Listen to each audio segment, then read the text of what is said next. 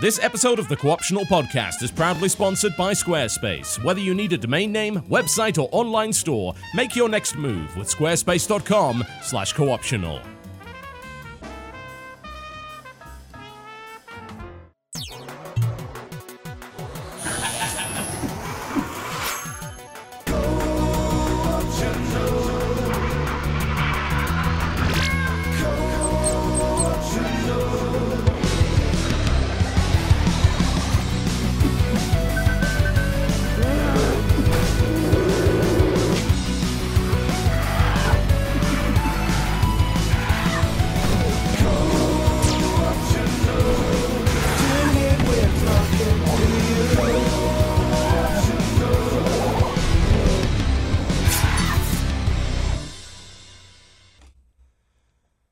Ladies and gentlemen, welcome to the Co-optional Podcast here on the 26th of September. Yeah, it's September, isn't it? 2017.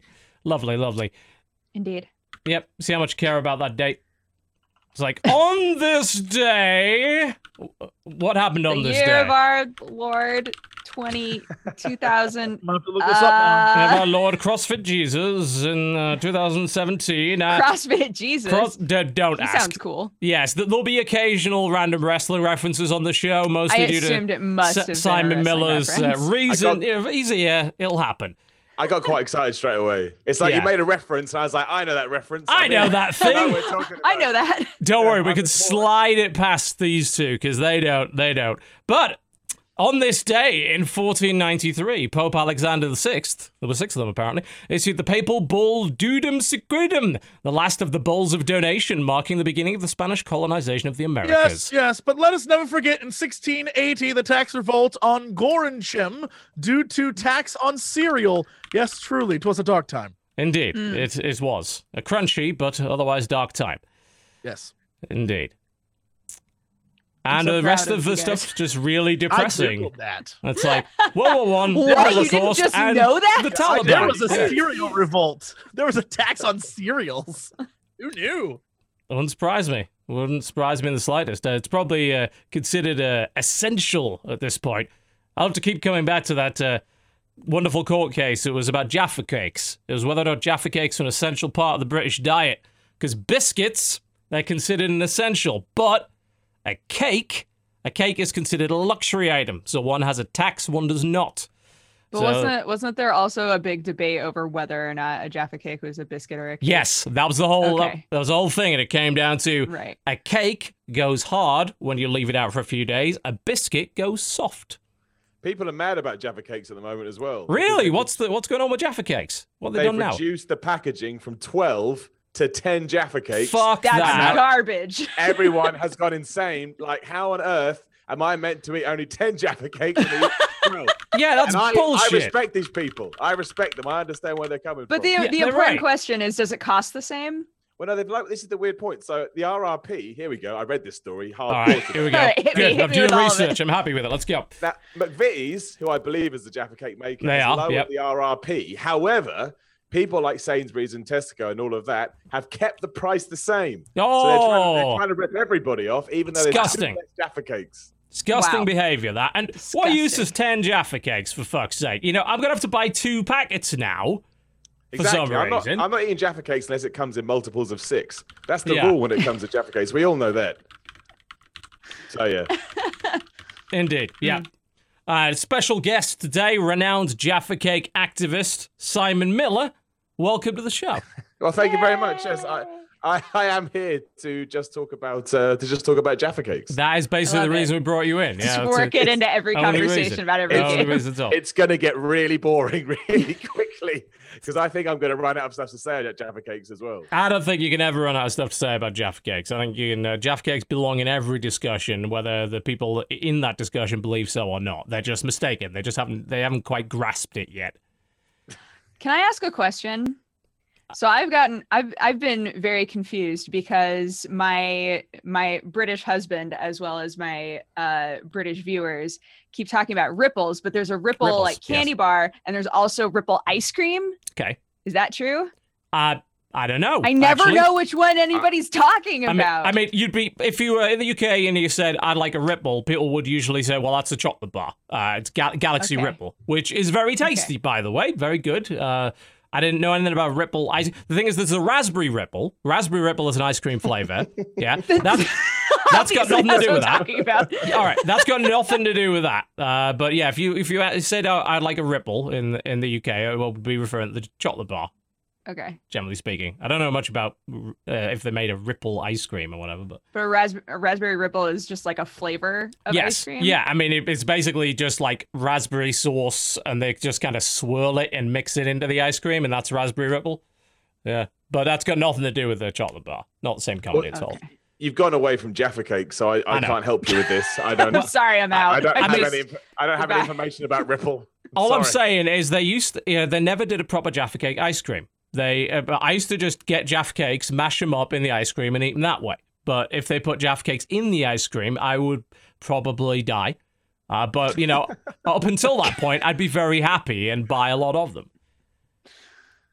One day, maybe Yes. that will happen now that everyone's moaning about it. Yes, Right. yes, indeed. So, Simon, you are quite the pedigreed sort in this particular industry, and of course in the wrestling industry as well. You're currently training to be a pro wrestler, as I am. As people could probably tell by the size of your fucking arms. Oh, that's very kind. If you'd like to demonstrate that to the audience, these are... Oh, wow. I'm Okay, fairly this sure is- he could bench press Jesse. Look at those I don't- fucking can you things. see that? He I could don't know if you bench can press see that. Jesse. Oh, we can see it. Yeah, it's Jesus Christ, just terrifying. But you also used to, of course, be a part of the famed UK gaming establishment Videogamer.com before that folded. Indeed. You currently do your own stuff, the Miller Report, and you also do some videos for What Culture as well. That's right. That's kind of my sort of basic remit at the moment. Yeah, I wind up people on my channel, which you can find just looking at the Oh, Miller I've been Report. seeing, I've been noticing that over the past week. Yeah, so way to go. Yeah. So I kind of do that, and then if you'd like a more serious take on professional wrestling, you can find me over on What Culture. Just doing basic reviews and giving you the truth about pro wrestling in a positive way. That's my Indeed. gimmick. My gimmick is wrestling's awesome. Let's just enjoy it for what it is, and that winds fair. everybody up That's a too. good gimmick. Oh, that does piss a lot of people off. Yeah. I So think if there was Like, I don't want you to anything, be nice. if there was anything we love engaging with as sort of the wrestling fandom, as it were, it's complaining about wrestling. Like that's usually more fun than the shows. I think a lot of us will sit down, and particularly we've got a little Skype group, and we'll watch the pay-per-views, and we're mostly there just to laugh at it and complain at each other when something goes wrong. But when it was what's his name? I keep forgetting his bloody name. Oh God. The guy who did Wrestling Isn't Wrestling. Mike Landis. Yes, Max Is that his name? Landis. Yeah, Max Landis. Yeah, Oh, Max Landis. Max Landis. He had a great quote. It's like most of wrestling's bad, but when it's good, it's fucking great.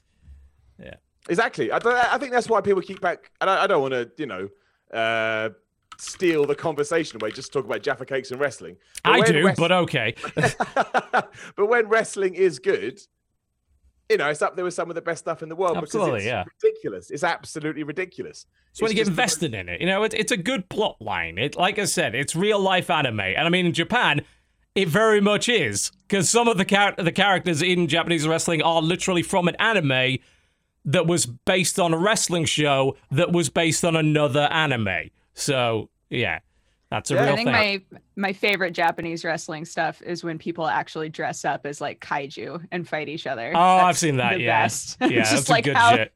It's fun. See?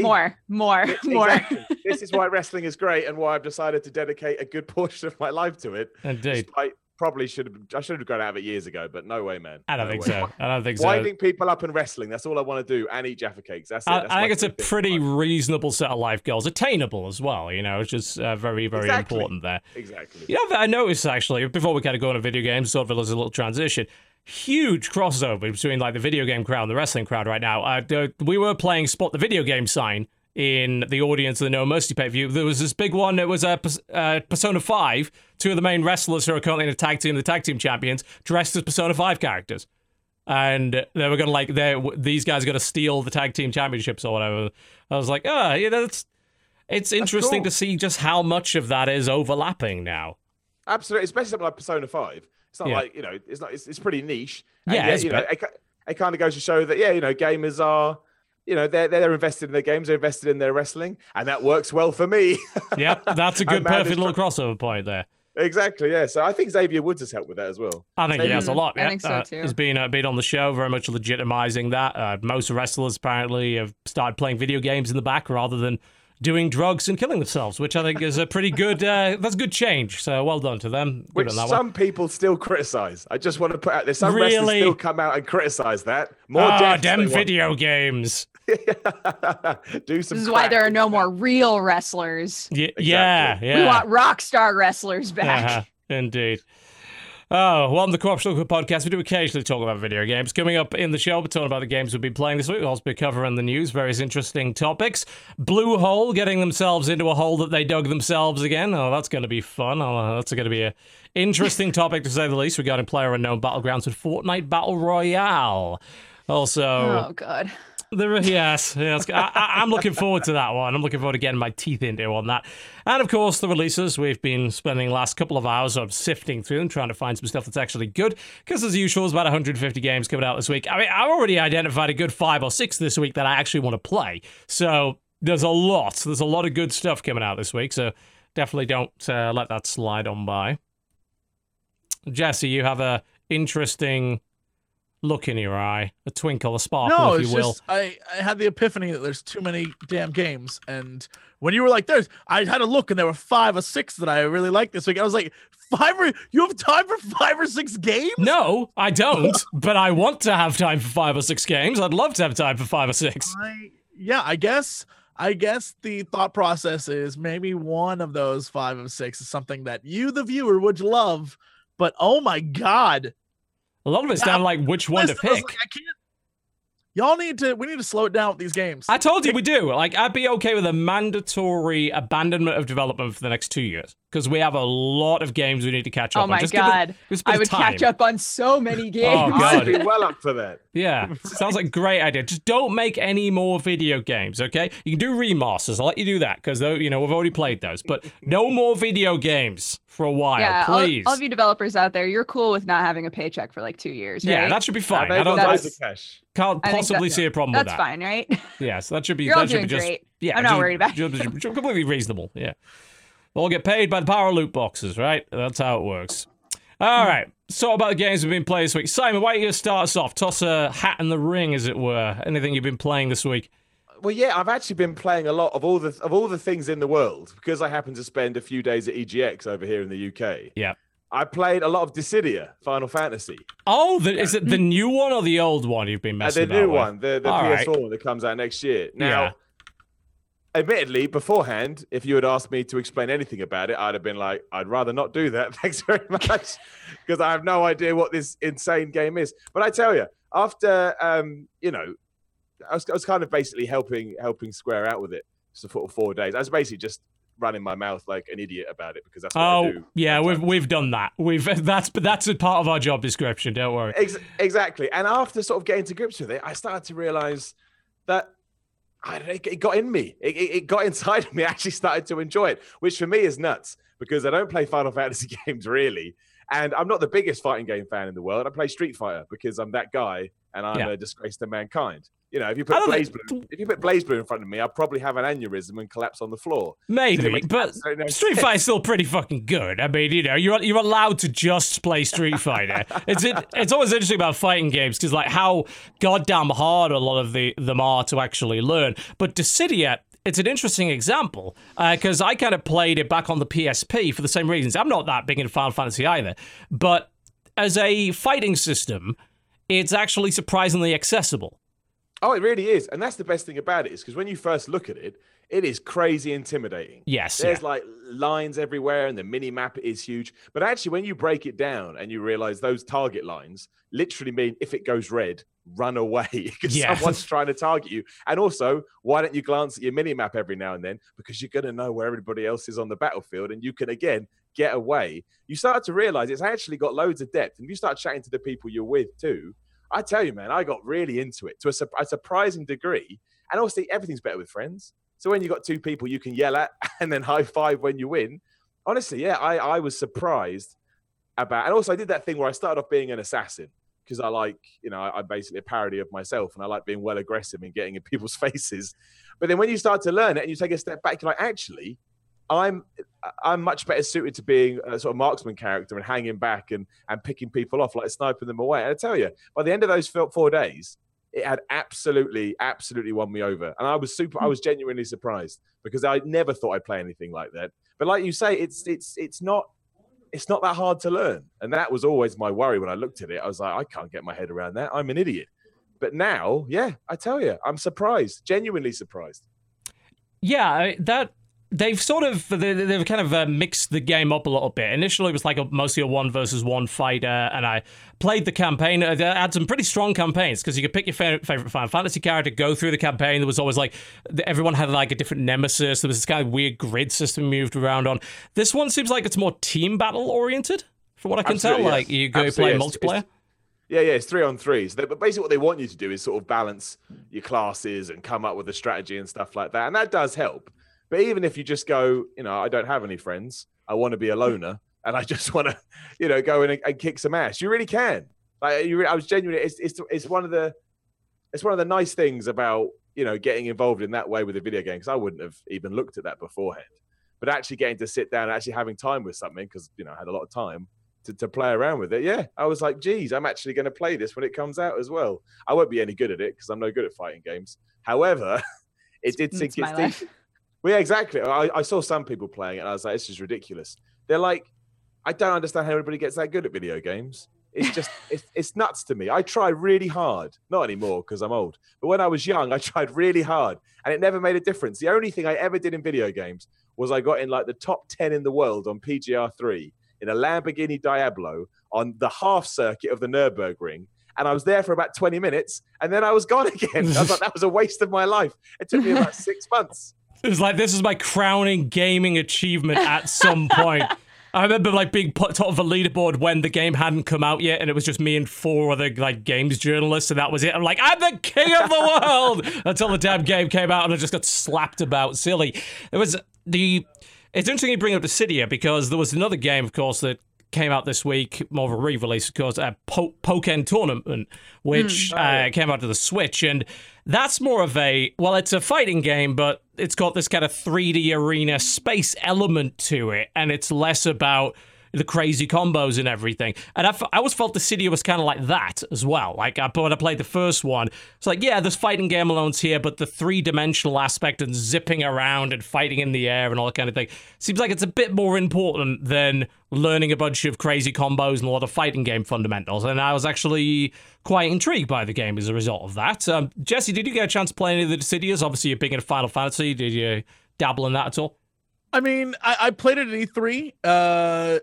I would definitely probably agree with the fact that it at least to me was a game that you need to actually spend some time with to learn.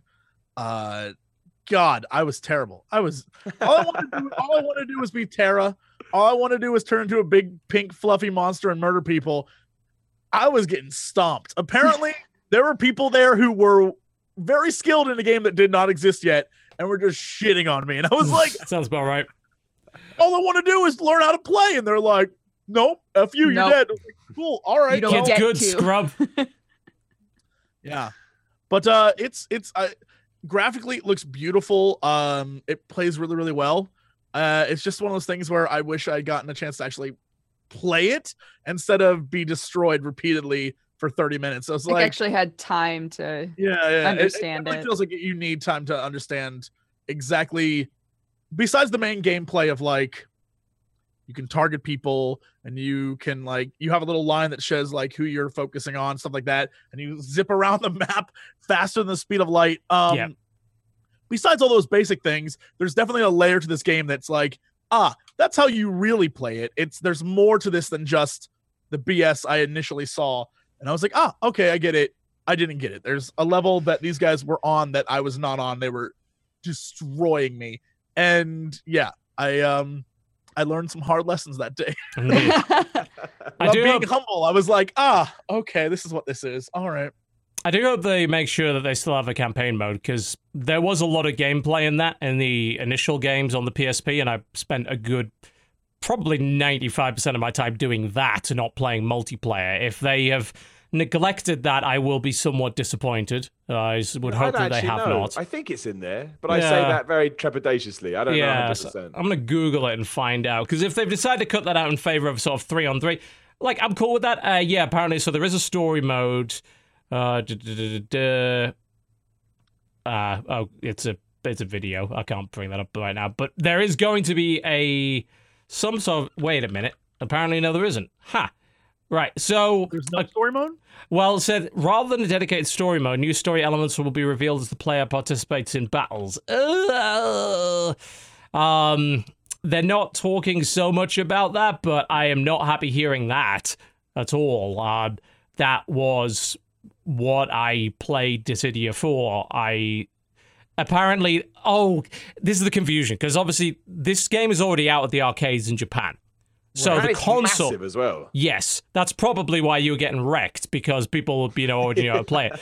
But there's going to be the... Are you saying people went to Japan just to learn how to play, then come to E3 and they were like, "Is that Cox?" Yes. I mean, I would do that. Stay up. That's the kind of thing I would do specifically just to annoy you. But I don't think the rest of the world would. I think you underestimate their dedication. Kindness. Oh boy, we're screwed. So the home console version, the port, which is why it's taking so long, looks like it's going to have some sort of story mode, but they haven't talked that much about it. I would hope they do. I think if they don't, they're definitely missing a trick. Multiplayer's cool and all that, but I know what I spent the majority of my time on in that, and it was the story mode, not the multiplayer. So here's hoping that they include that. Because otherwise, I agree, the game does look pretty good. So we'll see. I was genuinely surprised by it. That's not the type of game I would ever play. Yeah. And yet, I mean, I got into it. I do agree, though. Like, at first, when you take on some people that know what they're doing, it's just, oh man, it's otherworldly. It's like, how have you done this? What are you even doing? But then, it is that classic thing, right? The more you play it, the more you sit down with it, and you start to realize, oh, if I take my time, actually, I could be pretty good. But I spent literally 4 days playing that and walked away going, hey, man, my eyes have been opened to a world I never knew that existed. It's the exact opposite of every fighting game where you can button mash. You cannot button mash in this game. No, it's an impossibility. Your character will just be flailing wildly as you get destroyed. Is it pretty slow paced? Or no, it's very fast paced. Well, it's the opposite. It's like Marvel versus Capcom fast paced. It's fast paced, not in the visually fast paced, not in the actual actions of what you're doing. There's a strategy involved, but everything moves very fastly. So shit's flying around the level, and you have 6 people doing it. So now it's like, shh, and everyone looks amazing while they're zooming around in their Super Saiyan like abilities.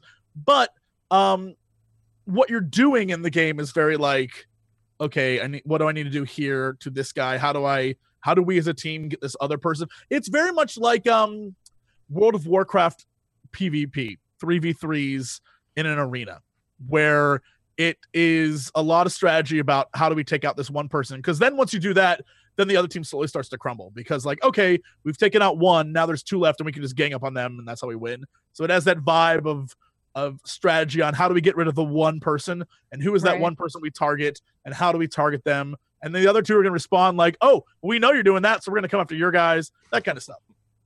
It's got like a rock paper scissors mechanic to it. Absolutely, yeah. So you have to try and figure out, well, I'm playing this guy, they're that guy, therefore I know this way. It is like a big puzzle. You slowly unravel the more you play, but then your opposition are also unraveling the puzzle. So you have this big back and forth where everyone's just trying to do the puzzle, but eventually you finish that puzzle and you understand the game, and then you never play it again. I guess that's where it ends. You just walk away. Shout out to Square Enix for actually making characters from like old Final Fantasies awesome. Like Final Fantasy 1 and 2 characters are like shitting on real good about it. I'm like, yeah, all right.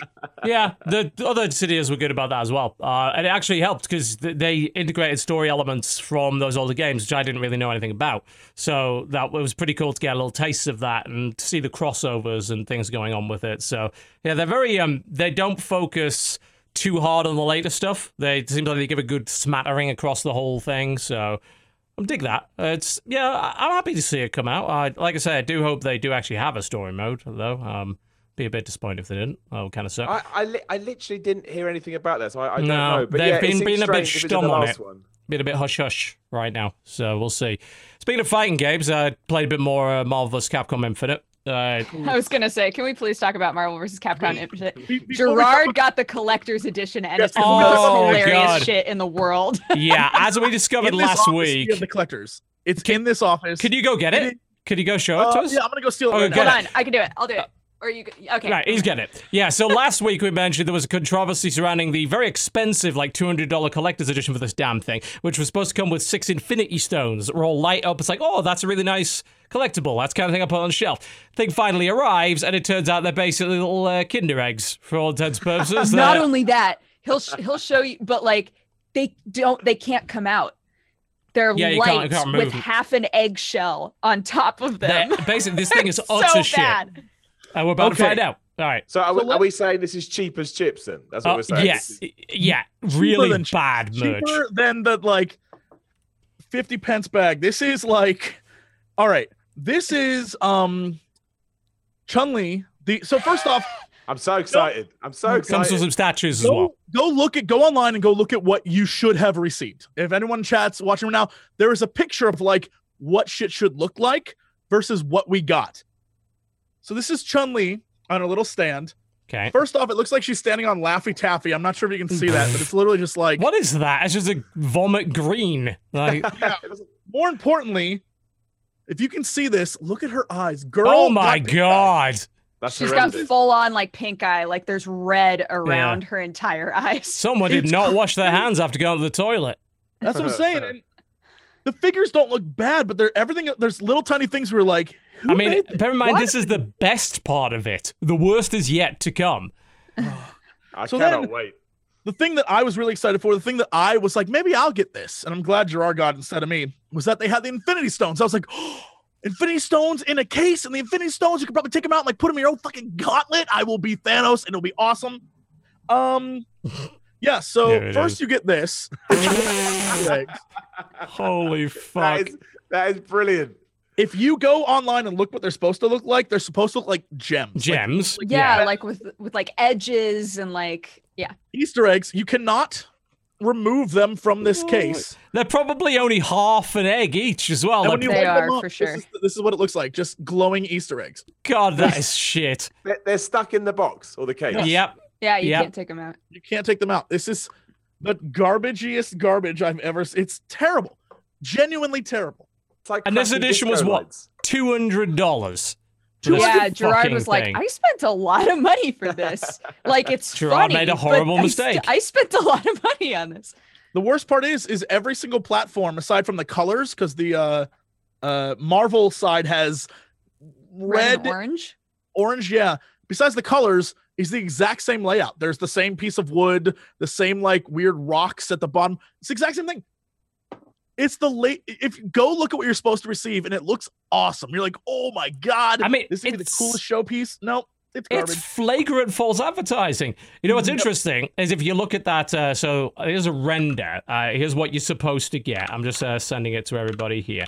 And if you look very closely, I'll see if I can bring it up on the screen for you. If you look real closely, you can see basically what the thing actually ends up looking like in the reflection of the top of the case. Like, so they're the Infinity Stones, but then, like, if you look at the reflection, it's just these little egg things.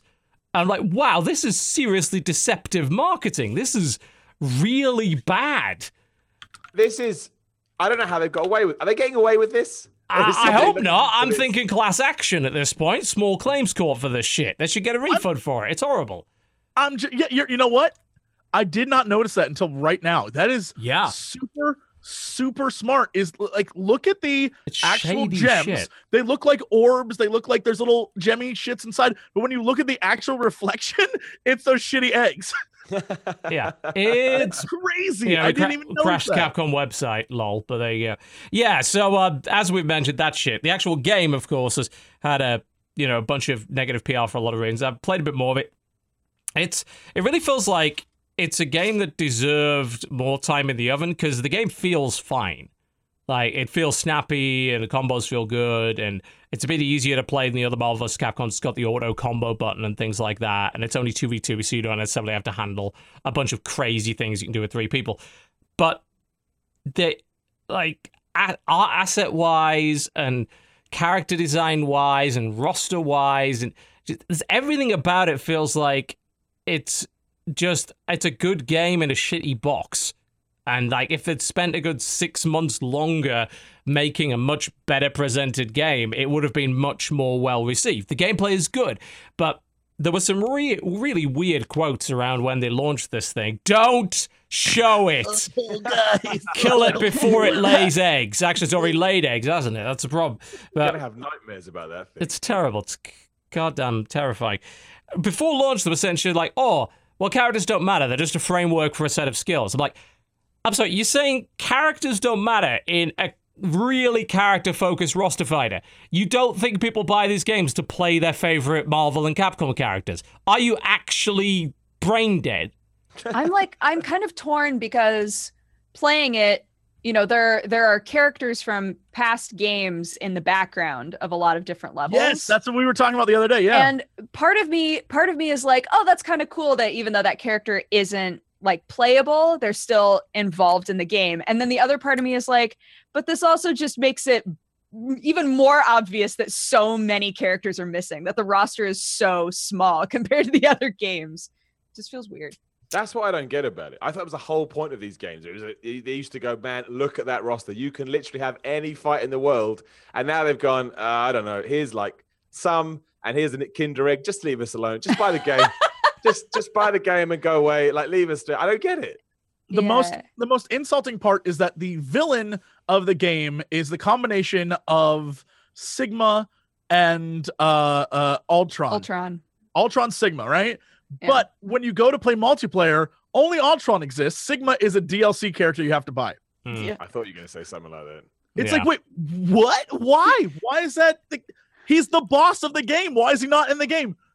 I mean, it would hardly be the first Capcom fighter to really do that, but it's down to like the roster it's weak. Like, compare it to just how many characters were in all the other games, and it's a hard sell because it's not even a great roster. If it was like the 28 fucking best of the best of we love these fucking characters, maybe I could understand that. But it's not. There's a bunch of shit in there that nobody cares about. There's 3 Guardians of the Galaxy in it, no X-Men because, of course, Fox, you know, Disney's having a bit of a slap fight with Fox right now, so they don't want to include any X-Men characters and shit.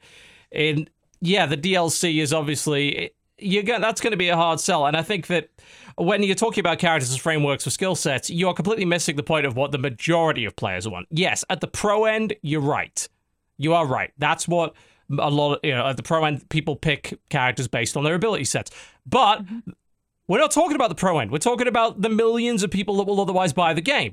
And it seems like Capcom now, at least twice, probably more, has missed what the regular player wants out of a game like that, which is a solid story mode, a great roster, and a bunch of fun modes. And the game has a shitty story mode, at least it has one, which Street Fighter V didn't. The roster is weak, the presentation's not very good. So when you start talking about the competitive end of things, the competitive end of things is not what keeps these games alive. It's not what brings in the millions of players. And I look at a game like Tekken 7, which is quite a hard game, but it's still quite accessible. And I see how well that's doing, especially amongst casual players. I'm thinking, they kind of did it right. They sort of understood what players wanted, and Capcom is so obsessed with this competitive aspect that they seem to be forgoing everything else. Yeah. Also, if you just take your time and go person by person through the roster, some of those models are fucking busted, and even the ones that aren't busted have hilarious voices sometimes. Yeah, so it's Morrigan, I think, is my favorite. Yeah, Morrigan's voice is like, you're supposed to be like the sexy succubus, and she's like, "Oh, hello there, boy." What? Lol. Okay. Not even that. She doesn't even have that much energy to her voice. That's the worst part. Oh, hello there, boy. Yeah, you're absolutely. It's a terrible voice. Are you supposed to be seducing me right now? It's not. Oof. Yeah, it's just not a game that I would buy right now. Like, wait till it goes on sale. It's not bad. It's not the worst fighting game in the world. I'm having a decent amount of fun with it.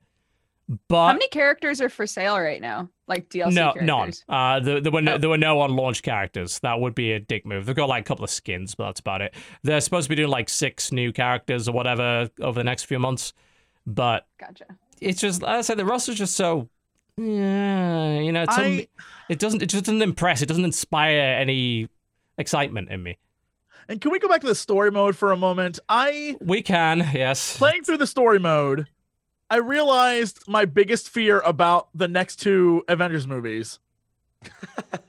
Thanos as a bad guy literally is evil because he got friend zoned and couldn't handle it.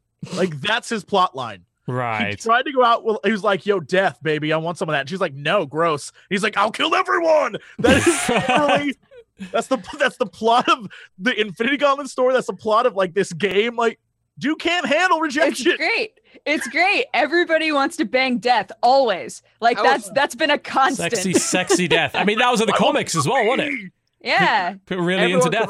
You can relate to that too. We've all been spurned. We've all been knocked back. I thought you meant everybody wants to bang death. And I was like, I mean, go ahead and pitch this. Sure, Simon. We've all been friend zoned. That's the subtext though. Of course we all want to bang death and say, look, man, I don't really want to die. If you could just, do me a favor, that would be great. Maybe we could work something out. Yeah, exactly. Yeah, it is true though. Shout out to Deadpool being the first guy where Death's like, "Yo, I'm into this dude," and he's like, "Yeah, I'm weird." So good. So the game has like these 6 Infinity Stones, and once you power them up, you can create a cosmic like zone. I think there should be a 7th one, and the cosmic zone should be the friend zone. And you create it, and suddenly, like, maybe you can't approach the enemy or whatever. It's like, no, you can't go anywhere near me. You're in the friend zone or whatever. What is happening over there? Those 2 are in the same office, by the way, and it sounds like some crazy shit's going down. What is happening? We don't know. We don't know what's what going on. do you mean you There's don't a lot know? of yelling. Okay. They might be filming. I don't know. Okay. All right. Sure. Yeah. Right. Yeah. But yeah, it's a difficult recommend right now. Let me put it that way. Unless you're absolutely desperate for a fighting game. Yeah, it is. It's not like, I like Street Fighter 5 as well, but again, that was a hard sell and launch as well, because it's like, good, this is an incomplete product. Yeah, it's like, where the fuck is the $60 worth of game here? There isn't. No. That I have a little bit of worry there when it comes to, because of Street Fighter and because of Marvel vs. Capcom. Maybe it's just the fighting games and we're cool. I'm slightly worried about Monster Hunter when that releases and it being not done. Does that make sense? Like there being a lot left on the table or off the table? I don't think like Capcom doesn't really have a rep for unfinished games, but their fighting games lately are being an issue. That's what I'm saying. I think like, Monster Hunter should be fine. The last few games that released have had that trend of like, well, there's a lot that's DLC that we're still working on. You're like, I mean, Capcom does love its DLC. They were like the masters of on-disc bullshit DLC back in the day. I think they've got a bit better about it, but right. It can't be any worse than how they used to be. It's like, yeah, there's 6 characters. They're already on the disc. We're going to charge you for them. It's like, fuck off. But we'll see. It is a bit concerning, I will admit. Was that Resident Evil 6 that they were really bad on? There was one game. Oh, yeah. God. Yeah. 6 was terrible. What a horrible. But they had some bad DLC practices on 6. I think it basically came out in the first week, right? I can't remember. I just remember some Resident game came out. I was like, this is ridiculous. It was around like the 360 era that Capcom was mostly taking the piss in a big way with on-disc DLC. Yeah. But with that said, Resident Evil 7, they just threw DLC at you. They were like, there's more. This one's free. We got this thing too, and we're going to have more coming out. I think that's kind of neat. I like extra stuff that they aren't going to charge me an arm and a leg for. It's not like, I don't have a problem with DLC. I just want it to be worth the money, and I don't want you to try and sell me something that I already know is on the disc. I don't want you to slice off content that's key to the story or whatever and try and sell it to me later. So yeah, it's we'll see. I'm a bit worried for Marvel vs. Capcom, especially since it doesn't have crossplay. I'm really worried. Like in a month, this game's gonna have difficulty finding players on PC. So still waiting for that goddamn Steam version of Killer Instinct. That's a fucking great fighting game. Talk about good practices for that. That's basically free, and then you buy the characters you want, or buy the full edition for like $30, which I think is a nice deal. That's good. It's got a good roster as well. But it's on Windows 10 store, and nobody plays it there. So, if we could have it on Steam, please. Yeah, I'd be really, really happy with that. All right, Dodger. You're looking slightly concerned there, worried that, the door might be battered in any moment by a horde of Vikings or something. But Right? it is possible. Now you tell me a little bit about what you've been playing, Sweet. What's been going on? So I was asking Jesse, I couldn't remember whether or not I talked about that first tree game. The one with the No, fox. you mentioned it. I think it came up in the releases like last week or the week before. Yeah, so that game wound up being mostly a walking simulator. Not unexpected. It was pretty, like, it was basically made by one dude, I think, who didn't know how to program or anything when he started it. It was just like a passion project. So with that in mind, I'm impressed. It's entirely like the whole time you play as this fox and you go through lots of different areas that represent like different, like one's a snowy area, one's an autumn area, one's like spring, right? And throughout the whole time that you're walking around as this fox, you're hearing a story at the same time that is a guy who wakes up from a dream that he has about his dad. And he's throughout the entire game, he's talking with his significant other or wife or whatever. He's talking with her about the sort of tense relationship that he's had with his dad his whole life, and like talks about their relationship and some stories from when he was a kid and stuff. And so it sort of progresses to become like why he would be dreaming about his dad in the first place and all of this stuff. The game didn't take that long, but I do have to say, I think that it was in terms of what you were doing in the game, it was a bit too repetitive for how long it went.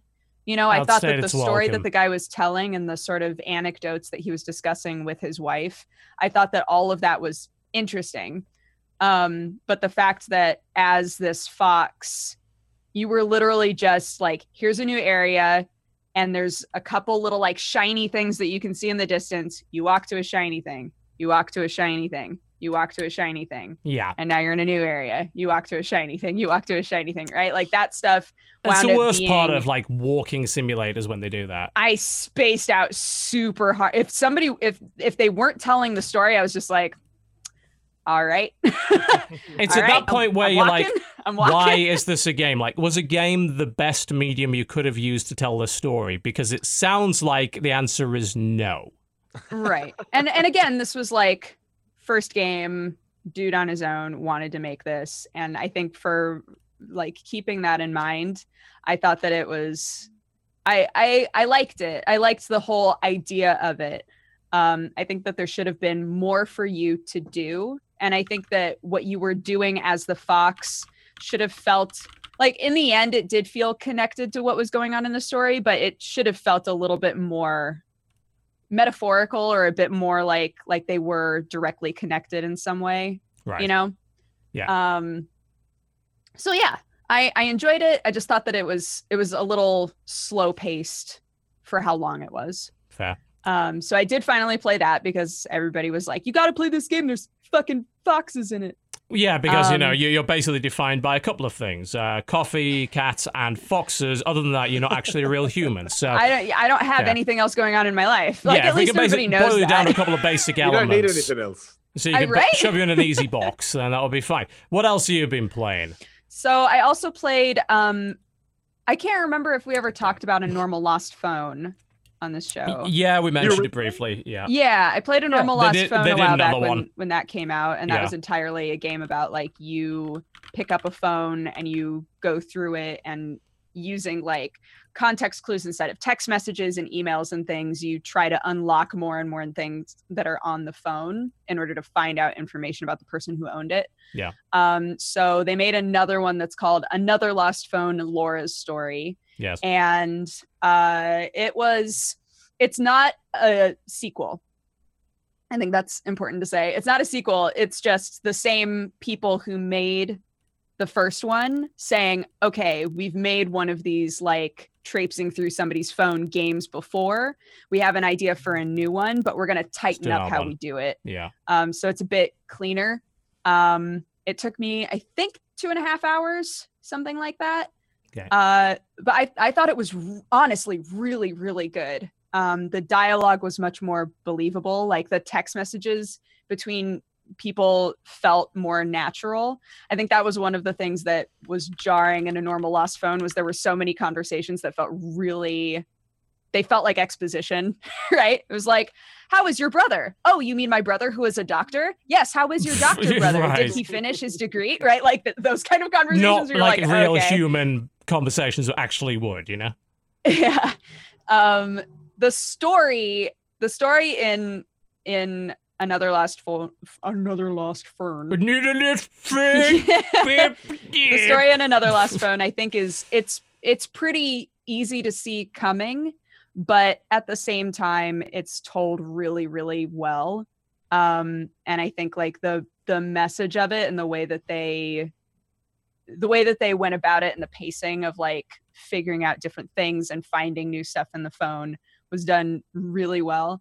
So yeah, I loved it. I don't know if Jesse, did you wind up playing this one yet? Not the new one, no. But I like the old one. I like the concept of the lost phone, and you find it, and there's something interesting going on it. Mm-hmm. It's the reason I so very, very much loved. I'm gonna look up the name before I screw this up. The Mr. Robot. Yeah. I heard some really good stuff about that Mr. Robot phone game. Mr. Robot Mystic Messenger. Yeah. Yeah, it's pretty much what it is. Where you get to date all the robots, right? That's the one. No, Dodger. That's just your weird weeb sorry. thing. No. It takes place. I'm misunderstanding. I think season 1 and season 2, or maybe it takes place between whatever the case may be. It takes place in the world, and you find a phone that is used by one of the characters in the show, and so it's all about hacking and like questioning reality and shit. It's pretty cool, and I love that. Not only do you get the main story of the main character, because it operates off of like standard time, so whatever time zone you exist in, your daytime is that daytime. That's and cool. So yeah, you get messages from people during the day, and maybe at night you might not get some, or maybe overnight you get like a thing will pop up and it'll be like there's all sorts of different chats going on. And it's kind of like, well, if the person's phone who you think this is this, then why is this person involved in these other chats that seem superfluous, but have like a very dark undertone to it? And you're like, what is this about? And there's like a group chat and everyone's celebrating a birthday party, and they're like, how do we get to this? But it's like, wait, why would this character be on there? Like, this doesn't make sense. There's some cool levels to it. And then you can respond and play along. And you can, there are many, many ways to play. And I love that one of them is literally like, what is this? Who is this? Why are you doing this? What's happening here? This is stupid. And everyone's like, what's the matter with you? It's great.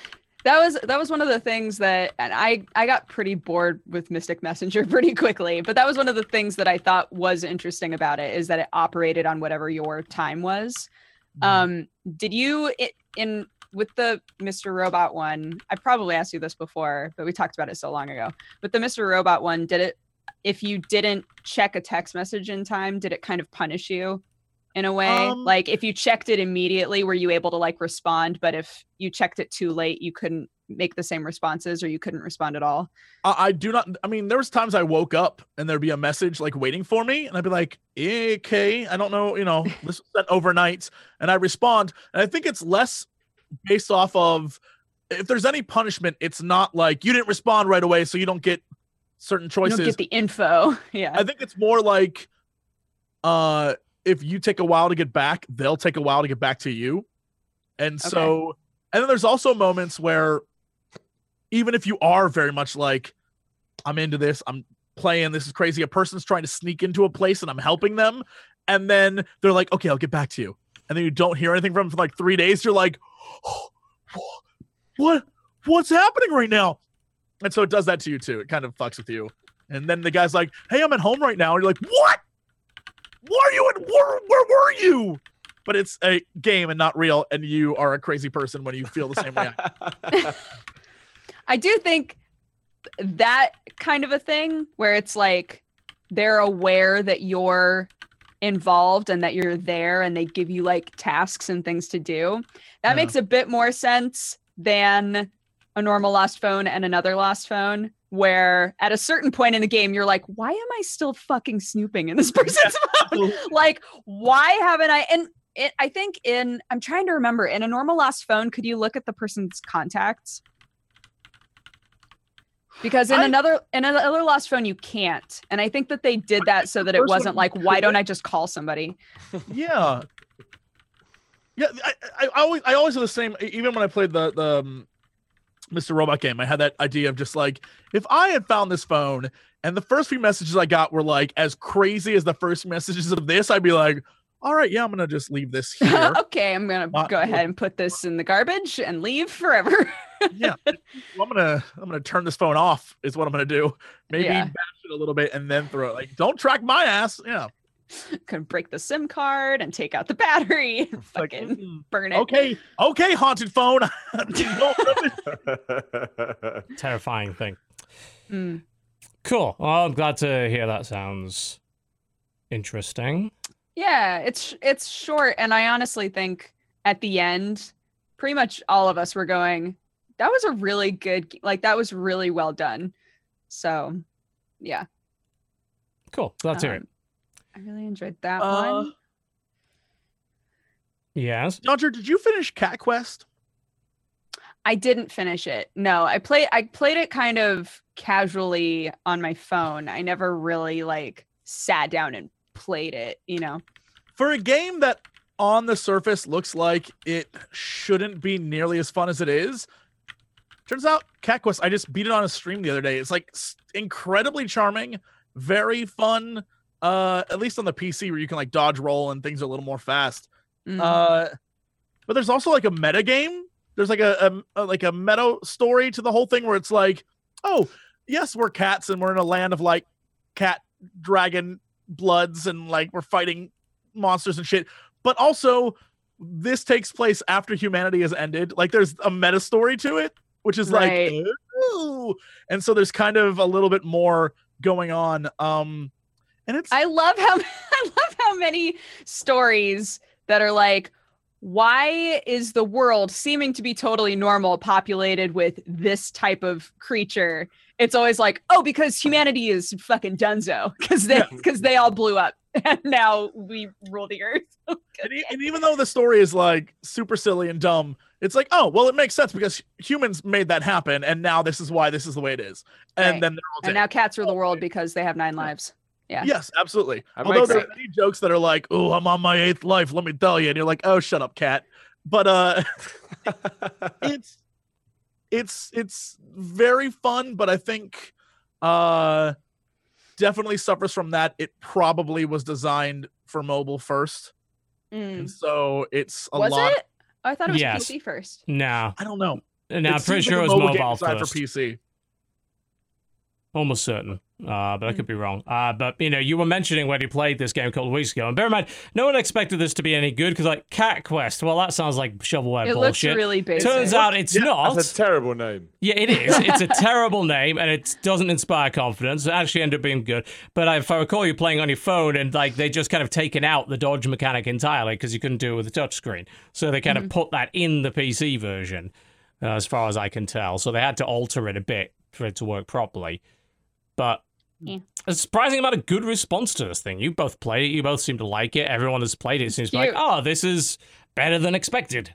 I now kind of want to play it too. Yeah, give it a shot. It's available on mobile and on PC, and apparently it's all right. The customization you can do to your character, because each bit of equipment you get changes things so drastically that you can make like a mage character or a warrior character or whatever. And you're just a little cat, but you can also change up your equipment to be a little bit of both, like a battle mage. You can there's a lot of secrets the devs have hidden in the game. So one of the things we found was a cave in the middle of nowhere that if you completed it, it was a cave that had a bunch of traps and a bunch of like hidden things. But if you got to the very, very, very, very end, there was a weapon that had no model. So literally just using your fist, and it's the strongest weapon in the game. And it was, I think it was called like Determination, or like something about the name was just like, yeah, don't you understand? Right. It's me who's the strong one. It was great. And I just went around beating guys up with my fists. Cat fists, all right? You're still a cat. Yes, you're a cat. You're always a cat. If one were to ball up their paws, would those be fists or still paws? Exactly. I got confused. It's a good question, isn't it? Someone in chat asked why I could walk on water in the game. If you're looking at the footage, because I unlocked the ability to walk on water. That's. I mean, later on you unlock the ability to fly, and flying literally is you flap your hands, and that's how the cat takes off and flies. You know, as cats do. Good to see I love Keeping to realism. the way that you get health back is you just take a nap and the You character fall over. literally just falls over. It's so funny. That's good stuff. Man, I'm sold on Cat Quest. I never thought I'd say It's that cute. sentence. You'd be That's a surprised how many brand new times that sentence happens. for me. Yeah, It's a very every time this damn game comes up on the show, whoever the guest is like, I should try this. I'm like, yeah. We're just like evangelizing Cat Quest for some reason. I don't know why. And what's smart about the game is any items you get, rather than it be like, I got a hat of awesomeness, and oh, I got another hat of awesomeness. I guess I have to sell one. All it does is it levels up the current hat of awesomeness that you have by a few levels. So now it's even more powerful. And you're like, oh, it's everything I ever wanted. Yeah. So It's a good way to Makes it avoid really having convenient. junk in your inventory. It's a pretty smart idea. Yeah.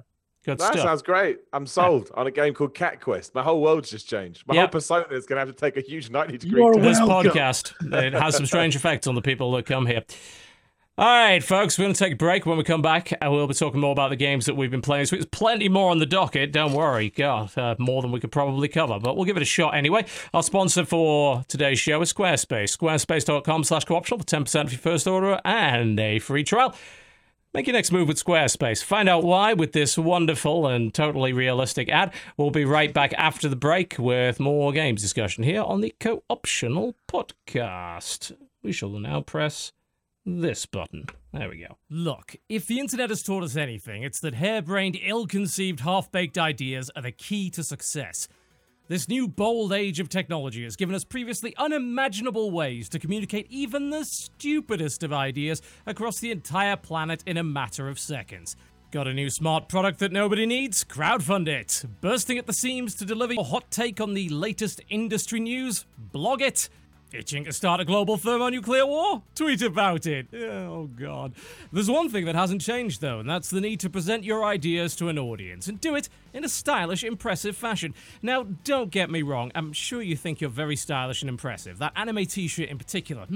Talk about cutting katana edge of businesswear there, but you have to understand that some less enlightened individuals won't see it that way. That's why you should convince them with a beautiful website from Squarespace. Choose from a huge assortment of professionally designed templates suitable for any purpose.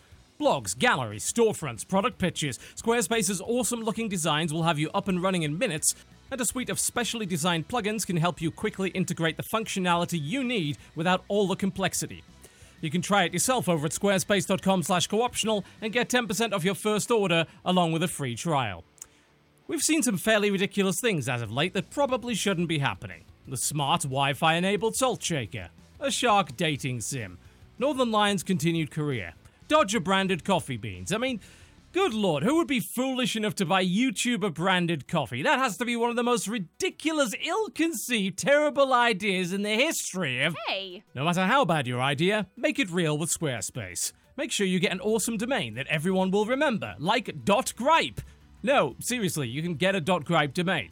No, I'm not kidding. That actually exists. Squarespace is even selling it with the convenience of Squarespace domains. A couple of clicks, no setup required, and your brand new .gripe domain name is ready to go for some reason. What a selling point! Everyone will take you seriously with that one. Create your own professional-looking website with no experience required at squarespace.com/cooptional and grab 10% of your first order. Make your next move with Squarespace, because no idea is a bad idea when it's presented in the right way. Except that whole nuclear war thing. Maybe knock that off. You don't mind. Please. Ladies and gentlemen, welcome back to the Co-Optional Podcast. Hopefully you enjoyed the sounds of Miracle of Sound with Duke He Used to Be Cool, which it did, and he was, and he's not anymore. So that's really kind of unfortunate, isn't it? Oh dear. Oh dear. Well, thankfully, there's a bunch of other games that are cool. I actually played one last night on stream, as it happens. It's called Ruiner. It's out today. Oh yeah. How was that? It's a tricky game, but I think it's right up your alley, because, I mean, you beat Fury, right? If I recall correctly.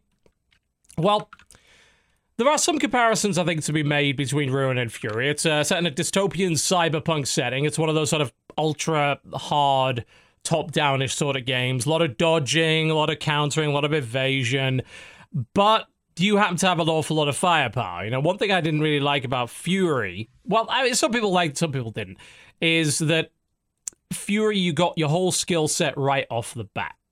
You know, you had a sword, and you could reflect stuff, and, you know, that's pretty much about it, you know, and you had that skill set, and that's what you had to work with. Well, Ruiner, you've got a lot of different loot items, you've got a lot of different skills you can use, and as a result, there's a lot of variety in the game, sort of right off the get-go. So it's essentially a top-down twin stick with some melee elements and a lot of dodging around. And you're in this dystopian town. For some reason, you have a screen for a face. I don't know why, but you do. Great. Some saga shit. Yeah, definitely something like that. They'll probably use that to put dank memes in front of everybody's face or something. I don't know if dank memes are a useful skill that could be used in this game, but it's possible. It's later down the tech tree. I haven't quite seen it yet. And you have this little hub area where full of interesting, weird, dystopian, cyberpunk-like characters, and you go on hunts and bounties and kill certain people and go through these dungeon-like levels. And the whole thing is very much a moment-to-moment, action-packed, make sure you dodge at the right time or you're dead, make sure you use your shield at the right time or you're dead, but very satisfying twin-stick shooter. And what I really like about it is there's a lot of weapon variety. They do the whole Hotline Miami thing, where your weapons have a limited ammo or durability, so you're always picking up a lot of new stuff. What's neat is you can get better versions of those weapons that have more ammo. So it's like, oh, this is like a rare version of it, so it's got like an ammo count that's triple the size, so you get to hang on to it for a longer. And I've seen a lot of weapon variety even within the first hour or so of the game. Melee weapons and ranged weapons. Big flamethrowers, big disc launcher that was really awesome, various kind of guns, a freeze ray, a laser that bounces off things, various types of shotguns. I do like a game that has a variety of shotguns in there, and this one seems to have that. And it's tricky. Definitely tricky. I fought a couple of bosses last night. One of them, the guy with the disc launcher, was definitely kicking my ass. There are some times in the game where I feel like the damage output of the thing is kind of crazy and you're likely to die in one hit. And they also like to hide these little shotgun traps just out of your field of view. So you walk into them and they shoot and then you die. And it's Son of a bitch. Fucking bastards. You know, they're a bit mean about that. The one thing that kind of threw me off, which took a bit of getting used to, but I did get into it eventually, is a lot of twin sticks are very much top down. You're sort of in the center of the screen. This, you're sort of at a weird off-axis angle, and it makes it feel like where you're aiming your shots isn't actually where you're aiming your shots, so it felt the controls initially felt a bit weird. I tried playing with mouse and keyboard, I wasn't into it. The controller was a lot better, certainly, and initially it felt a bit sluggish, but after about 20 minutes I got the hang of it, and I was really getting into it. There's a lot of dashes that you can chain together. You can even like go into sort of bullet time and queue up multiple dashes to get to a certain location, do some kind of tactical stuff. And as a result, the action feels really awesome and slick and very Hotline Miami-esque, but just with a lot of weapons, cyberpunk setting, really awesome soundtrack, excellent aesthetic. It's good. From what I can tell, really, really good. I think it'll be up your alley, Dodger. You're into the harder games. Great music can get you through really frustrating fights. Oh, Fury is that game in a nutshell. Holy shit, right? It was so hard. Dude, the Fury soundtrack is so good. I always felt like, all right, I have to do this fight again, but it's okay because the music is banging. Like, if that's the case with this game, then yeah. It is that, definitely. The weird sort of, Fury was very much just boss fights. This is a lot of dungeon crawling and little side quests and things, so very different in that respect. I kind of loved that about Fury, though. I loved that it was just, here's what you got, here's a fight, and now here's a fight, and now here's a fight. It was very straightforward. It was very focused. Yeah, they cut all the fat in that game. That game is just that, and fixated on that very small ability set and using it to perfection. This, if you're into the loot and stuff like that, and I am, then there's a lot of that. And there's a lot of skill options as well. There's a ton of different skills. You can swap them out, and they all have a lot of multiple levels. You sort of, through this society, your worth as a person is defined by your karma, and you're rewarded by society for doing certain things, which includes murder, apparently, for some reason. And the higher your karma level, the more stuff you get access to, and all that kind of thing. It's, I don't think there's a lot of originality in the game in terms of the game mechanics. A lot of games play like this. But this plays well. It's slick. It'll certainly find a streaming audience, because I know there's that audience of people that really loves the ultra hard, boss-oriented games, and this is definitely one of those. I like the name. I like Ruiner and Fury is what all games should be called. Indeed. Names like that. Like Cat Quest sounded great, but Ruiner and Fury win me over just from the. I play a game called Ruiner. Yeah. I feel like you'll enjoy Cat Quest more though. No. Cat Quest Fury: The Reckoning. I'd play that. Hell yeah. Some good stuff. Some good stuff. Yeah, so I enjoyed that a lot. That's out today, as it happens. Cool. Quite a few good games coming out today. It's out on console and it's on PC. I got to play it a bit last night, and I was into it. Totally into it. Simon, you said you were at EGX, so I know you were working primarily with Squeenix. Did you get a chance to play anything else while you were there? They're exhibiting some pretty cool stuff, I heard. I deliberately went out my way to try that Mario Odyssey demo that everyone's been playing. Yeah? What do you reckon? Because it's just... I'm constantly, this is going to sound like an idiot, but I don't care. But I'm constantly fascinated and in awe of the way that Nintendo can make me feel like a child. Like that is, that's no big surprise. That's not a big shock or a big, oh, wow, what's this crazy opinion you have on Nintendo? Yeah. But it just amazes me that when they actually do sit down and go, right, guys, it's time to make a proper Mario game that will establish our console and people will constantly look back to it. Because when the names got so weird, when new Super Mario Brothers 3D, whatever the 3D for Wii U are like, oh god, I'm confused. Where am I?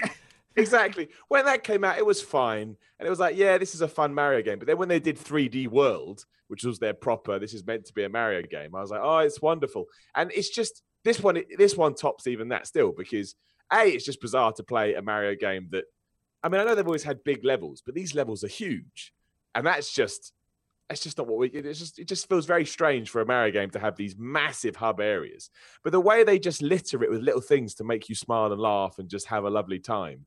I mean, we should all be like pointing and laughing at Mario Odyssey because the whole point is now his hat is alive. I mean, that's it. Right. That's the whole premise of the game. And yet you start using the hat and you're like, I'm so happy his hat's alive. Why hasn't his hat always been alive? I can jump on the hat and I can put the hat on other things. And it's just... It's like being on some roller coaster that's made of marshmallows or something. It's just a wonderful one. There's nothing sort of super different there. If you played a Mario game before, you're not going to be taken. It's not going to surprise you in any sense. But it's so well made and it looks so good. And my demo lasted about 20 minutes.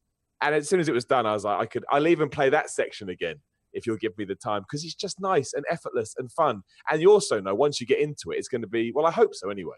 I hope it's going to be hard as nails. It's all, still to this day, even with Nintendo's obsession with the casual market, you always get to a certain point in their proper Mario games where they go, right, now we're going to whoop your ass. Let's see if you can do this. And that balance is just, it's lovely. And it feels so good on the Switch because, again, the Switch is just, I'm a big fan of the Switch. Yeah, so I think we're all like Switch converts here. If we were not convinced before it, we're definitely into it now. It's like, oh God, this is just really convenient and does everything we want to do. So that was just, I mean, it's, again, whatever you think it is in your head is what the game is, but it looks lovely. It plays well. It's awesome on the the handheld when you're in handheld mode and stuff. And yeah, I just walked away going, well, I'm buying that in October. It's like, that's a simple purchase to make. So yeah, I deliberately went out my way to play that. I didn't play this at EGX, but something I did want to bring up when you were talking about Ruiner just in the weapons. I did manage to get an hour with Wolfenstein 2. Ooh, yeah. A lot of us looking forward to that one. Well, that's the thing, because you mentioned about how, there's loads of guns and they're awesome to use. Yes. That is why Wolfenstein 2 is just so awesome. There are so many guns. I know we all did this in the New Order. So it's not like a big surprise. But the fact they just go, you want to dual wield any of the guns? Yeah, that's cool. And you want like 42 guns? Yeah, fine. And it's wonderful because it reminds you, and I think for a while shooters completely forgot that the whole point is shooting a gun is meant to feel really good. Yes. But that just went out the window entirely. Wolfenstein 2 not only brings that back, but it's like, oh, we need to make up for like 10 years of nobody doing this. And I know they did that, like, say, a few years ago, but it is so good here. And there were so many sort of action-packed bits where you're just getting absolutely run over by enemy after enemy, but you've got like your shotgun in your left hand and you've got your machine gun in your right hand. You're just slamming triggers, till the cows come home. You're like, I'm awesome. I'm an awesome human being right now as people just explode and blood goes everywhere. I mean, like I say, it's a sequel in every sense of the word. but it is great. I mean, it is really, really good fun. And like I say, and then at the end of the demo, you get on one of those Panzer Hounds or Huns, whatever it's called, and you just run around setting people on fire. Yeah. You're like, thanks, Bethesda. I'll go home now. So I just wanted to throw that in there because I can't think of a game that I honestly can't think of a game actually right now on especially PS4, Xbox One. I look over here as I say this to make sure I'm correct. No, I think I'm right. That feels as good to shoot. Maybe Doom. Yeah. Pretty much Doom. What was I saying after E3? Best demo they had there. Yeah. But Wolfenstein 2. Yeah. And PAX West is best demo there too. The Wolfenstein New Colossus demo is incredibly fun. And you played a different one. I played one where you're in a wheelchair and you have to roll around with a gun under your lap and you have to shoot guys. It's incredible. There's a lot of cool variety in it. We saw the sequence with the LSD trip. Like they could pull off some crazy stuff with that. Even the first game had a lot of it. It was so interesting. I love the fact the first game is a giant power fantasy, but it's still got a bunch of characters you can care about, and it's this cool globe-trotting adventure. That's another thing that's been missing from FPS for a while. It's like, I want to go all over the world, see really cool locations, and have all these different levels, and feel free to theme them in certain ways, but don't take away the fact that it's still a shooter. Like, COD did a lot of that. It's like, oh, you can do this cool thing, but it's like actually not really a cool thing, because you're on rails for the whole thing, and it's just you actually shooting things. Like, oh, we get to pilot a helicopter. No, you just get to be a door gunner and kind of hold the button down. So, it is quintessentially a shooter at its core, and it hasn't forgotten that. Absolutely. That is why it's so much fun to play, because what are you doing as a shooter? You shoot things. Absolutely. So it's like, if you're still like, I was an hour in and I was still finding different ways to, team up my guns and what they could do. And obviously, because it was a demo, they let you level the absolute crap out of them to begin with. So they're well over powerful. Mod the hell out of them. Yeah. Exactly. I didn't even do that much in the demo. There was like an outside bit, then there was a factory bit, then there was a cutscene with two people banging because it's Wolfenstein. It's Wolfenstein, sure. You have to include. And then, like I say, you finished it just running around on a giant robot dog. Mm-hmm. But it was just, the whole point was every time you smashed the right trigger, you were like, oh, man. You just grin. You just fucking grin. I used to love using the dual automatic shotguns. Like, I'm dual wielding automatic shotguns. I just lit the place up. It's like, oh, this feels so good. This is never going to get boring. That'll definitely be my, of the many games that are coming in November, that's the one that's like, I'm going to specifically put time aside to make sure I can play this whole thing, because the first one was that good. Is it November? I mean, probably. It's got to be, right? It's coming out this year. November, it's soon. It's the next 8 weeks or so. Yeah, dude, every kill in this game looks so satisfying. It says October 27th on here, which is close enough to November, but I'll take that. That's a month away, Another game that I will be gone for. Table flip, whatever. Well, you did insist on going to Australia for a month for some stupid reason. It is Australia, though. I'll be fine. I feel like I'll be okay. You'll be eaten by snakes. Just saying. If you're going to die, it might as well be by snake eating. Indeed. Might as well get punched to death by kangaroos. Yep. Murdered by drop bears. Snakes. They're like, we're trying to help you. Never see them coming. Never see them coming. It's you can go on the Switch. Jesse, you can play on the Switch. I mean, I don't know how good an experience it's going to be, but that game's going to be available on the Switch. Take your Switch with you. Cool. I think it's cool that Bethesda putting Doom on there as well. Yeah. I think Doom is just, what a video game that was. Absolutely. I love that game. I will buy that again for Switch. The other thing I like about Wolfenstein as well, again, nothing different from the first one, it's so damn hard, but it's hard in a good way. Like, you put it on those harder difficulty levels and it really tests you. And I just, especially when it's got that whole sneaking mechanic as well. Now, I don't massively want a sneaky Wolfenstein, but I do think it's really well implemented. I do think it never feels cheap, and it feels like if you're smart and take your time, you can actually be a bit tactical with it as well. It's a damn good video game. Yep, it is. Then you can play it in little bits of different ways there as well. And apparently they've fleshed out the stealth a little bit in the way that the commandos call in reinforcements and stuff like that. So you want to go all sneaky beaky like you can, or just go in there with the dual wield shotguns and eat people with them. Seems good too. Always all that right. way. Someone else, what you got? Toss it in the ring. See how it fares. Somebody? I played for a sponsored stream. I played a game called Auto Age Standoff. Okay. And it's a car battle game. Okay. And it was really felt like the way that it feels to drive these cars around is really, really tight. It's super responsive, and it's very like 80s cartoon in how it presents itself. The music is amazing. The music is so good. But you just like build up a loadout of a car and you go in. There's deathmatch, there's team deathmatch, and there's capture the point. And you can have small cars, medium-sized cars, or big cars. And and you just fucking like kill all the other cars, just blow up all the other cars, and it's really, really fun and satisfying to play. It's super simple, but again, good music always helps. So just like running around in this car, blowing up other cars to great music. I'm seeing that 80s vibe you're talking about there. It's very kind of Tron-like, a little bit of Far Cry Blood Dragon there with like the neon lines and the wireframe, everything going on. Yeah, like the bad guy of the like story of the game is named Darkjaw. Sure, yeah, that sounds about right. That kind of stuff. Why is it called Darkjaw? He has a very dark jaw. Like, oh, that's very intimidating, yes. Yeah, and then the main girl, will sometimes be like Dorkjaw, more like, it's that kind of. I can see why this game appeals to you. It's just as unfunny as you are. It's great. It's all dad jokes all day. Pretty much. Okay. Yeah, the like in terms of building the cars, it's pretty simple. The sort of things that are available to you to like outfit the cars is limited, but you can feel the difference for sure depending on how you build your car. In terms of like how much speed you wind up getting if you choose different chassis and things like that. But I had a lot of fun with it. So again, keep in mind, I was paid to play it, but I was delighted. I was delighted when I started playing. I was like, this is actually really fun. So cool. Glad to hear that. Jesse, if we're going to go on the sponsor shilling stuff, you played a Fortnite Battle Royale for a sponsored stream. We're going to be talking a little bit about that later when we talk about Bluehole's interesting statement regarding PUBG and Epic Games. We're going to talk about Blueholes later. Yes, indeed. Anyway, Jesse, so there's too many jokes, yeah. Since we're doing the shilling thing, Fortnite Battle Royale, which is out today and it's free, or is it tomorrow? Yes. Something like that. 26th. It's today. It's free.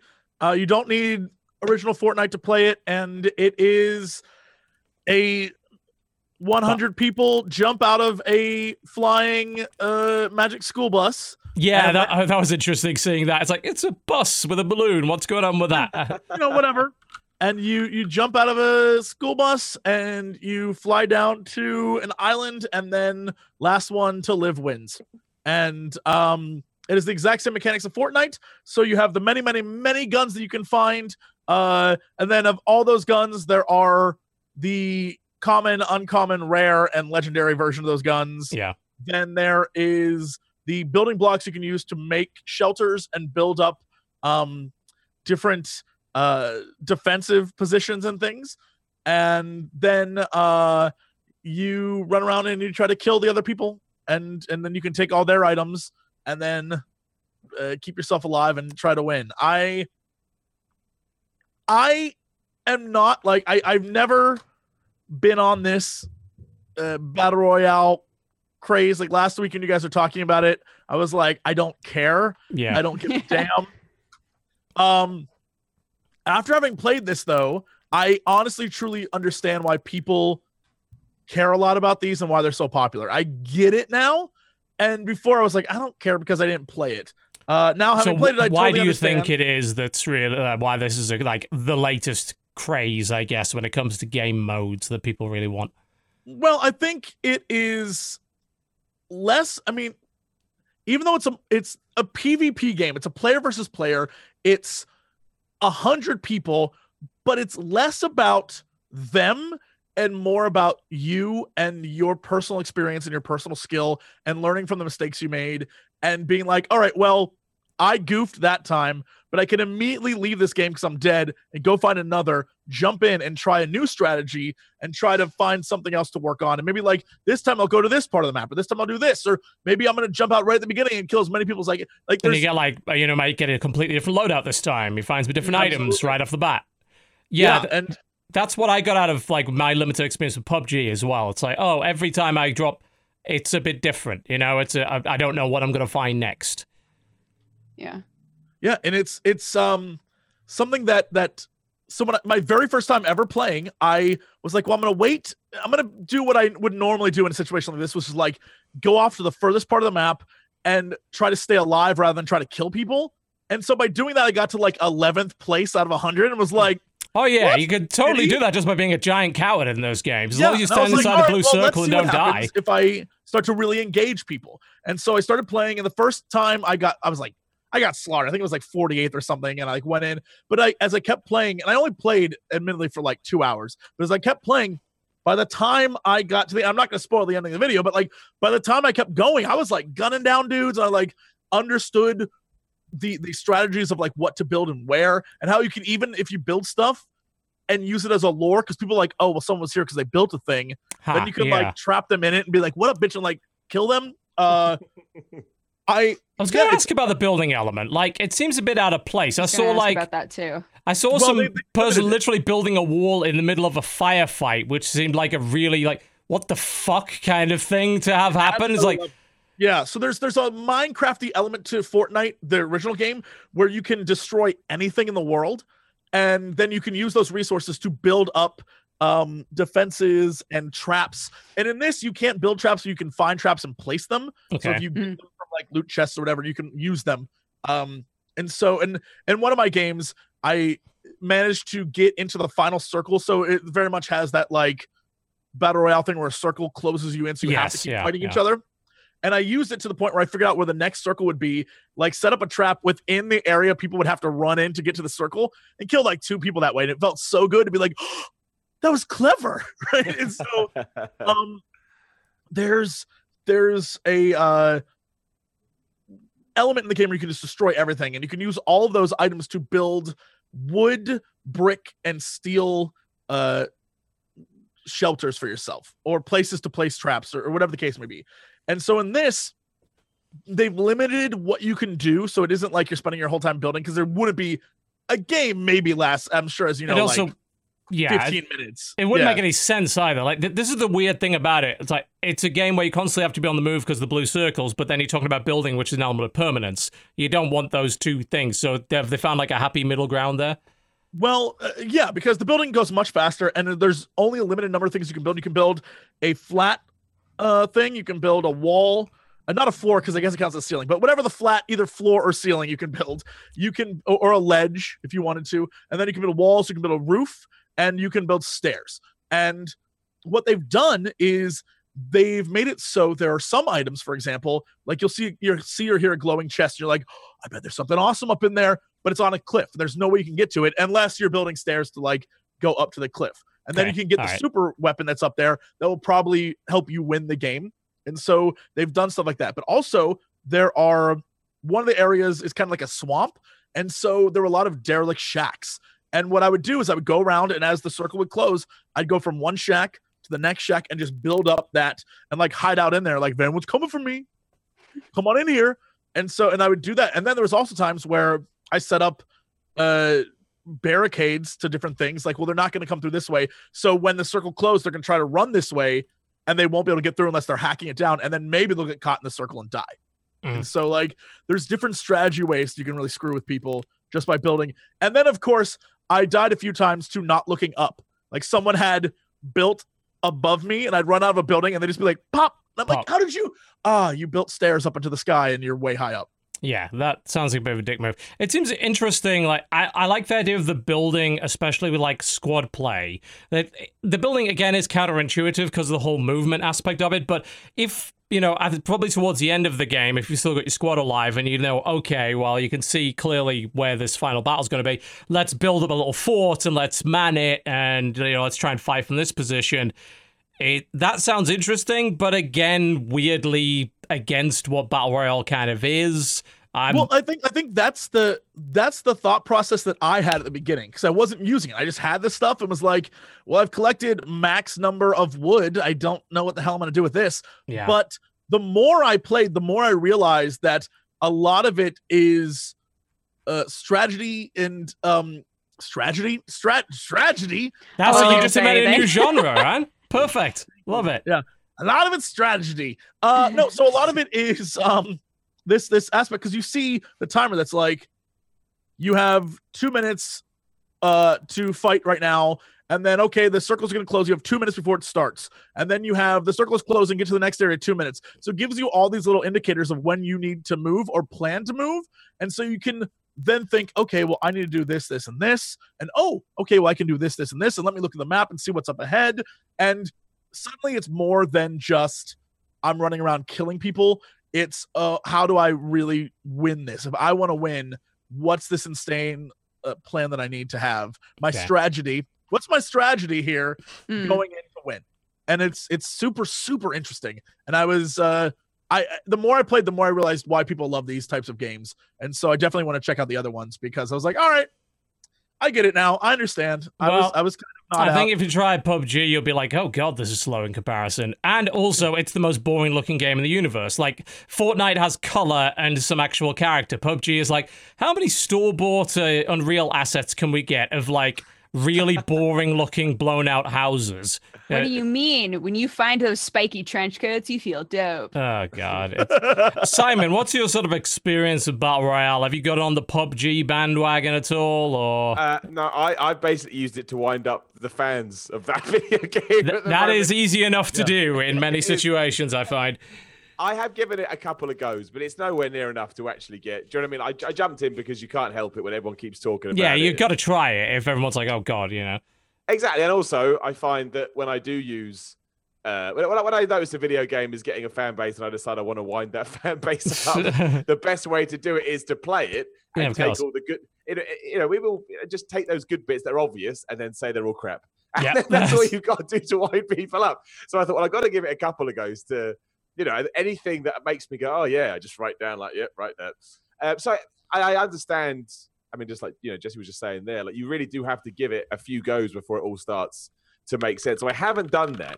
But like I said, even hearing your explanation then makes me go, okay, that interests me. And actually, maybe, and this would be the most sacrilegious thing I say, I actually think the Fortnite version with the building stuff sounds more interesting. It does to me as well, right now, anyway. Yeah, because I think then you've got a whole risk-reward thing going on, right? Like, do I build this staircase, or while I'm building this staircase, is someone going to pop up and, There it is. Yeah, you're building and you're wondering at the same time, like, I have a goal that I'm building towards, but, like, I can easily be shot, and then it's totally wasted.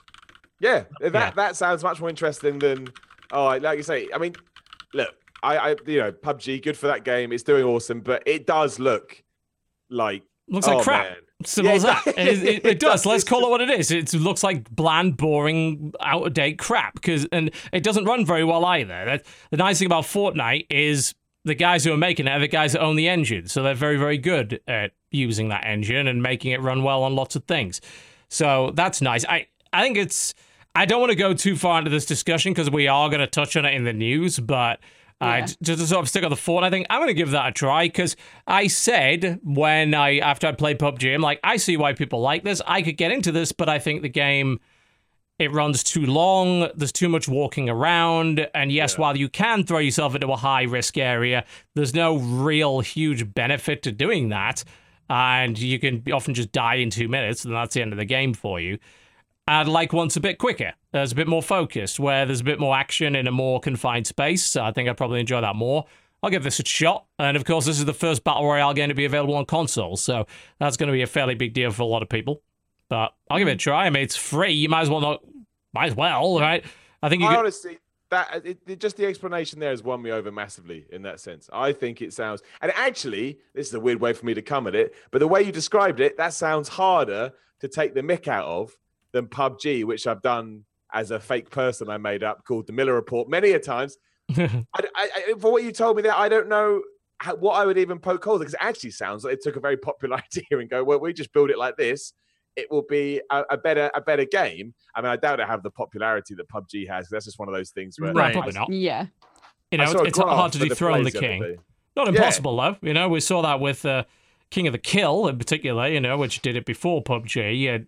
It's still a very popular game. It's still in like the top 5 most of the time on Steam, even though people said, oh, it killed it. No, PUBG didn't kill it at all. Still a very popular game. But ultimately, to me, this whole thing's like a game mode that could be very easily implemented into other games. So you're going to see a lot more of this stuff pop up. And that's good because that means you got more choice and variety. God, I'm dipping too much into this. I want to talk about this in the news. Anyway, it's my fault entirely. Let's bugger off of that. want to talk a little bit about heat signature. Can I talk a little bit about that? The hell Sure. is- That game still does not look interesting to me. I know that you said that Dan really loves it, and Dan you're like, I loves can't it. wait to play this. I was looking at the screenshots, and I was like, God, this game looks fucking boring. It So I guess depends what you yeah, want out of how it. is I mean, you didn't play Gunpoint, did you? Which was his No. other game, right? I mean, the idea of heat signature is you're basically a space pirate. You got this little pod, and you've got a very open universe, and you're given missions to infiltrate these procedurally generated starships and do an objective. And there's a bit of stealth in it. In fact, there's a lot of stealth in it. And each game very much has a different set of rules. So you go into a ship, it's like, well, this one's got a lot of guards, and there's this kind of security system you have to bypass and all that sort of thing. And a lot of it is, I think the enjoyment of it, very much the same as in Gunpoint, is there's a lot of very emergent gameplay that just kind of comes out of the systems that are in it. Like, for instance, a lot of it is based on the idea of momentum. And if you were to, say, blow out a window in a ship, you get sucked out into space and then catapulted halfway across the map. So you've got to be like, oh God, can I somehow get to a space station? I just got catapulted out of the ship when everything went horribly wrong. Can I somehow get my ship to intercept me and catch me before my character dies and all that sort of thing? Or can I use this against the enemy, you know? Could I set up a little trap where I catapult the guys out of their own window in their spaceship and then steal it? It's, you know, it's a sort of space heist kind of game with puzzle elements and stealth elements. It is not the most interesting looking game. It's very much top down. It's very utilitarian. I will happily admit that. But there's a lot of really cool, complex systems that work well together to produce these unique gameplay interactions, which is why it's interesting. I haven't played much of it yet, probably put an hour or so in, but so far, I've tried to hijack spaceships, gloriously failed to do so properly. My best laid plans have gone horribly wrong. And honestly, that's the most entertaining part of games like that. You come up with a plan, and everything goes to shit. And it goes to shit in a really entertaining way. And because there are the systems in the game to ensure that that happens, it ends up becoming an entertaining kind of experience. This game's Kind of got... reminds me of Monaco. Every time I try Yes. to play Monaco, I just scream through it because Oh, God, I I immediately love get how- spotted, and I'm like, fuck! I'm I just love how running wrong from that people. game can go. It's so great, especially you got a team of like 3 people with you. It's like, we're all heist bros. We're gonna go, and then here's our carefully laid plan, and someone just fucks it up immediately. I'm like, oh fuck! Now what? I'd say, you know, it's very niche. It's a little more like you got to make some of your own fun in it, definitely, but I can see why people enjoy it. There's a lot of freedom as to how you approach these objectives and a lot of really cool, unique situations that result from having all these really cool systems that work together. And a space heist game, it's appealing to me. Being a space pirate, nicking people's ships, yeah, that's a little fantasy I would like to play out. Heat Signature lets you do that. So I could see why Dan's really into it. I think it's a pretty fun game from what I've played so far. That was nice. I'm trying to think, what else have I played? A bunch more Total War Warhammer. Simon, there's another fan base you've been taking the piss out of lately. Rightfully so. They're the best. They Those are. guys are the best. So like, just as a quick, it just cracks me up because I did do a video on my YouTube channel that is clearly the fakest review. In it, I even say during my 2 minutes of gameplay, I realized, and they get so mad. The Total Warhammer, any Total Warhammer fan, Total War fan out there right now, just thank you for the passion and the love you have for your videos. I experienced that passion firsthand when I streamed it and apparently didn't stream it right. Oh, God. Oh, Jesus Christ. It was rough.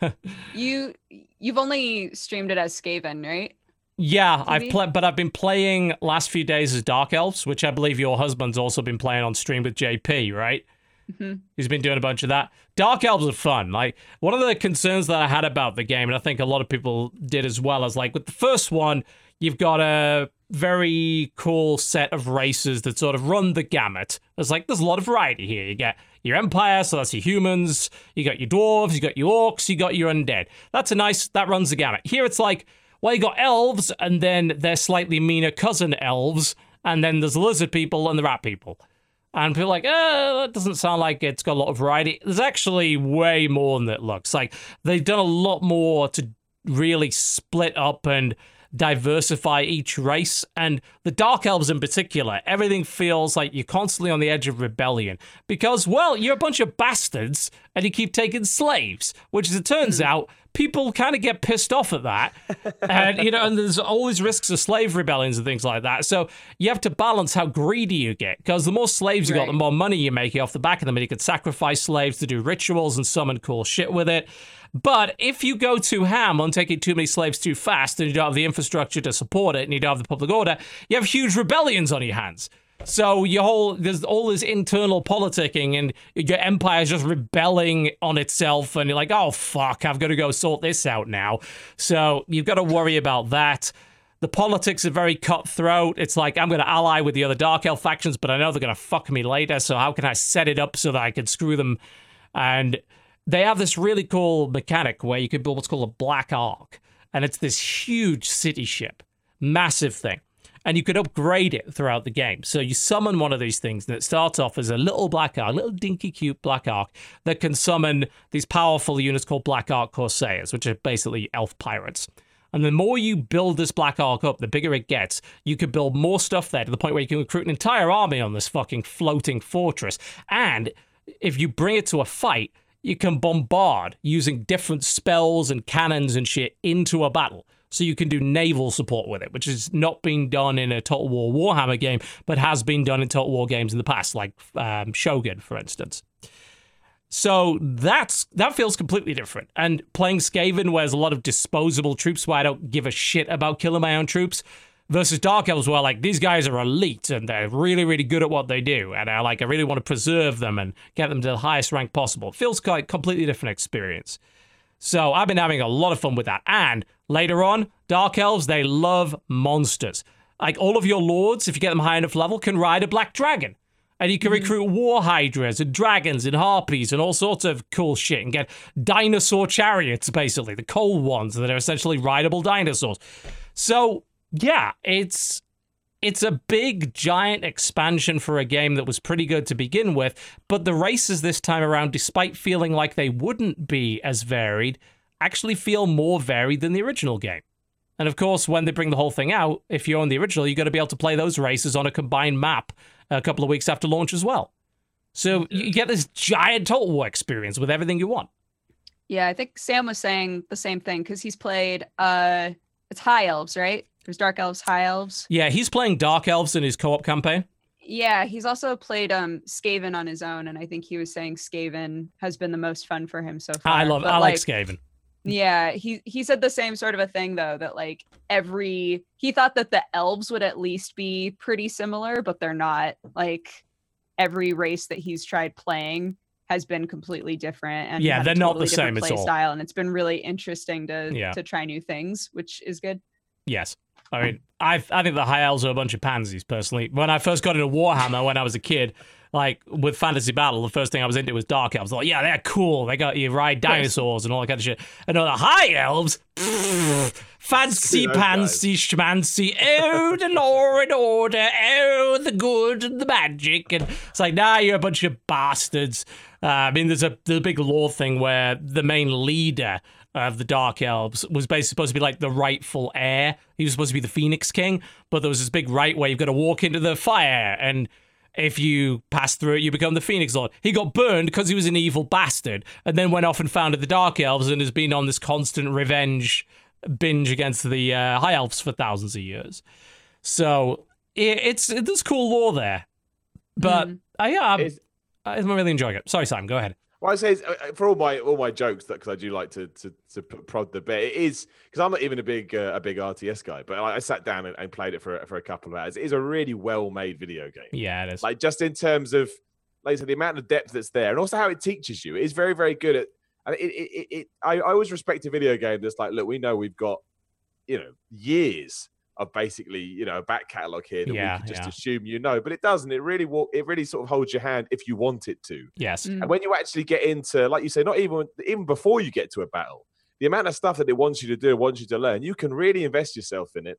And I'll never say this again outside of this podcast because I've ruined my reputation. But don't worry, we'll keep it secret for you. Yeah, but it is genuinely that whole series, especially because I played the original Total War Warhammer 2, is just I just think it's one of those games where it understands the fan base and it understands how you do RTS. And it genuinely is, like I said, I put 2 hours into it, which is a drop in the ocean for that thing. But even I was this is just an incredibly well-made video game. It just is. And it is a lot of fun when you get lost in it. It's very hard to not enjoy a game where you can control big giant armies and just watch them clash. You know? Yeah. It was so fun that Channel 4 made a series out of it called Time Commanders. They're even bringing it back, so I'm told. Especially when you know that it's because you made the tiniest of tactical changes as well. Like you get your ass whooped by someone and go, well, what did I do wrong there? You know, what do I have to do? And you go back to the drawing board and you actually go in again and you make it work. It's that dangling carrot, and I think it does it. I really got into it, and I'll never say that again, but I really did. It's really good. Yeah, there's a lot of Sorry, go ahead, Dodger. What you got? When does it come out? It is a couple of days, actually. Yeah, it's on the 28th. Yeah, 28th or 29th. So yeah, you'll see a lot of streamers playing it because they very much went with the approach of we just want streamers and YouTubers to play it and give their thoughts on it instead of like really going to the traditional media. And it's worked out for them. The views across the board, I mean, you can see the numbers on YouTube. Like, they were just very open about the development process. And they are worthy of criticism for some of the stuff they did. I think that DLC policy, the original releasing and then locking Chaos behind basically behind a day one DLC pre-order thing was bullshit. And Chaos was badly developed as well. You know, it was a very afterthought faction that wasn't that much fun to play. You can argue that $30 DLC is excessive, but you got a race and you got a campaign with that and extra units for all the other stuff.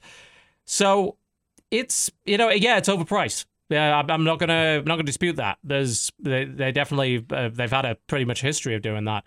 But the game itself, I don't think anyone is going to dispute the fact that the game is good despite that. And I think that they're getting their DLC practices under control, and they've given a lot of free shit over the past year and a half. Like new factions, you got Bretonnia for free. I believe you got like Norsca for free. You got a bunch of legendary lords for free, a bunch of regiments of renown for free, new mini campaigns for free. They've been laying down the content, and they just did a massive update to the original game. So it's not like they abandoned it. They did a shit ton of stuff to update it and make it better. So I think they support their games well. Yeah, they charge a lot, no doubt, but they do support the games well, and this one feels really good to play. Yeah, might be more of the same, but it's more of a very, very good same. You know, I will happily have a second slice of that particular pie. I'm not sick of that pie yet. So it's good stuff. It's good stuff. Anyone else got anything they want to toss into the hat? Got a good few minutes before the next break. Anything you've been playing? I don't think you talked about microtransactions and DLC. I actually did play a bit of NBA 2K18. Really? Okay. All right. Tell me what's going on with that, because that got slated recently for microtransactions. And I found that, and I didn't know where I fell down on it because it is way too aggressive with this microtransactions. Like it's literally, it would bring them up every few minutes.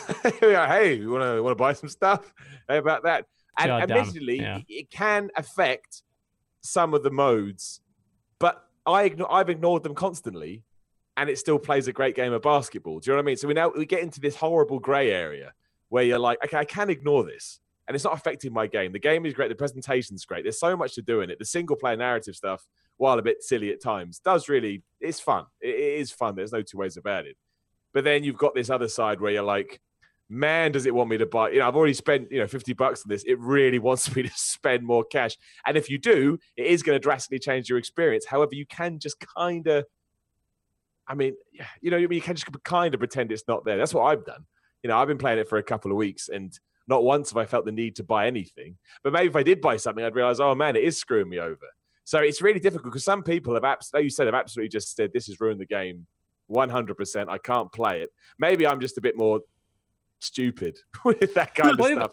I think there's a varying level of tolerance to that. It's some people, for me, if a game's going to shove that stuff in my face, I'm very much less likely to buy it. And I start to lose the willingness to play it. I lose the willingness to be enthused by it because I'm like, you know what? earn my money. If you're going to ask me, if I play a game for good 20, 30 hours, I'll actively go and look as like, is there something else I can buy for it? Because I love this and I think it's good. Yeah. So if you have a very good, this is something that a lot of mobile games are kind of mastered. If you have a very good new user experience, where like the first 10 hours is like, this feels awesome, it makes you more likely to spend. And I found that with a game I've been playing a ton of this has been very much my new Clash Royale, Titanfall Assault. I play it every day. And that game had a good new user experience when I started playing it. They're like, we realize we're not the top dog in this genre. Hey, we're dealing with Clash Royale, which is one of the biggest games on the planet. And we've also got, it's a Titanfall licensed game on mobile. We want you to be impressed by this. We're gonna give you a ton of free stuff. You know, we're gonna give you a good amount of cards. We're gonna be very generous with what we do here. Every time you level up, you're gonna get a nice box with new stuff in it. So by the time I got around to spending money on it, I felt like the game had, you know, if you're gonna fuck me in the arse, take me on a date first, pay for dinner. And that's how I felt like with that game, you know? They took me to dinner. It was very respectful, you know? Okay. Well, in that case, NBA does not take you to dinner. No, NBA it does knocks not. on your door. That is my understanding. Yeah, they literally goes, let's fuck right now. And Yes. you're like, whoa, You know, NBA. We're just waving the strap on in your face. It's like, too aggressive. Exactly. here's Johnny. They're like, oh, God. Yeah, it does do. I completely understand why it's rubbing people up the wrong way. Because it was kind of like that last year. Like last year, they were banging on. Jesse's trying to figure out what the fuck just happened. I just think it's crazy that they asked for dinner. I feel like you're selling yourself it would have to be short. very nice. It would have to be a very nice dinner. You're Admittedly. selling yourself short, but straight to ass. Like, Look, it's his body. Look, He can Jesse, do you're what the he person wants. who will sell out thousands of dollars of promotion for a fucking body pillow on Twitter. You don't get to talk about selling out to me. It would have to be a very nice dinner. Sticking that pillow up my ass, like that's not how it ends. I Like, mean, if you manage that, that'll be quite impressive. I'll give you that. I'm not judging you for wanting it up the ass. I'm just saying, you know, make them work for it. There's no reason why you got to Like I put said, out very for nice dinner. That's just not right. Very Tell me nice. this. Happen? Minimum of How 3 did this courses. happen? Good You'll be up service. This. This is what happens. They when pay you for the talk whole about thing. basketball. Good bottle of wine. You know, not the cheapest one. Mid-range. You're beautiful. You're worth more than that. I'm just saying. Thank you, Jess. I appreciate that. You know. For dinner. No, you got to do a little bit more than that. I'm just Oh, I saying. love it. I mostly do this to always just. ends in ass chat. Indeed, yeah. Strange how that happens.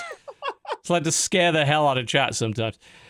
Yeah, well, I mean, I'm glad you can tolerate it with NBA stuff. I love but, all of the yeah. people in chat being like, "This should be animated." No, it shouldn't. No, it should not. There's no way to animate this chat. No. Shut it down. Not in a way that would allow us to keep our YouTube monetization. Pillow up his butt. I We don't do want not. that No, to exist. we do not. Yeah. That'll be a GIF, and I don't need that. I'm going to specifically instruct our animator not to do this bit. Oh, man.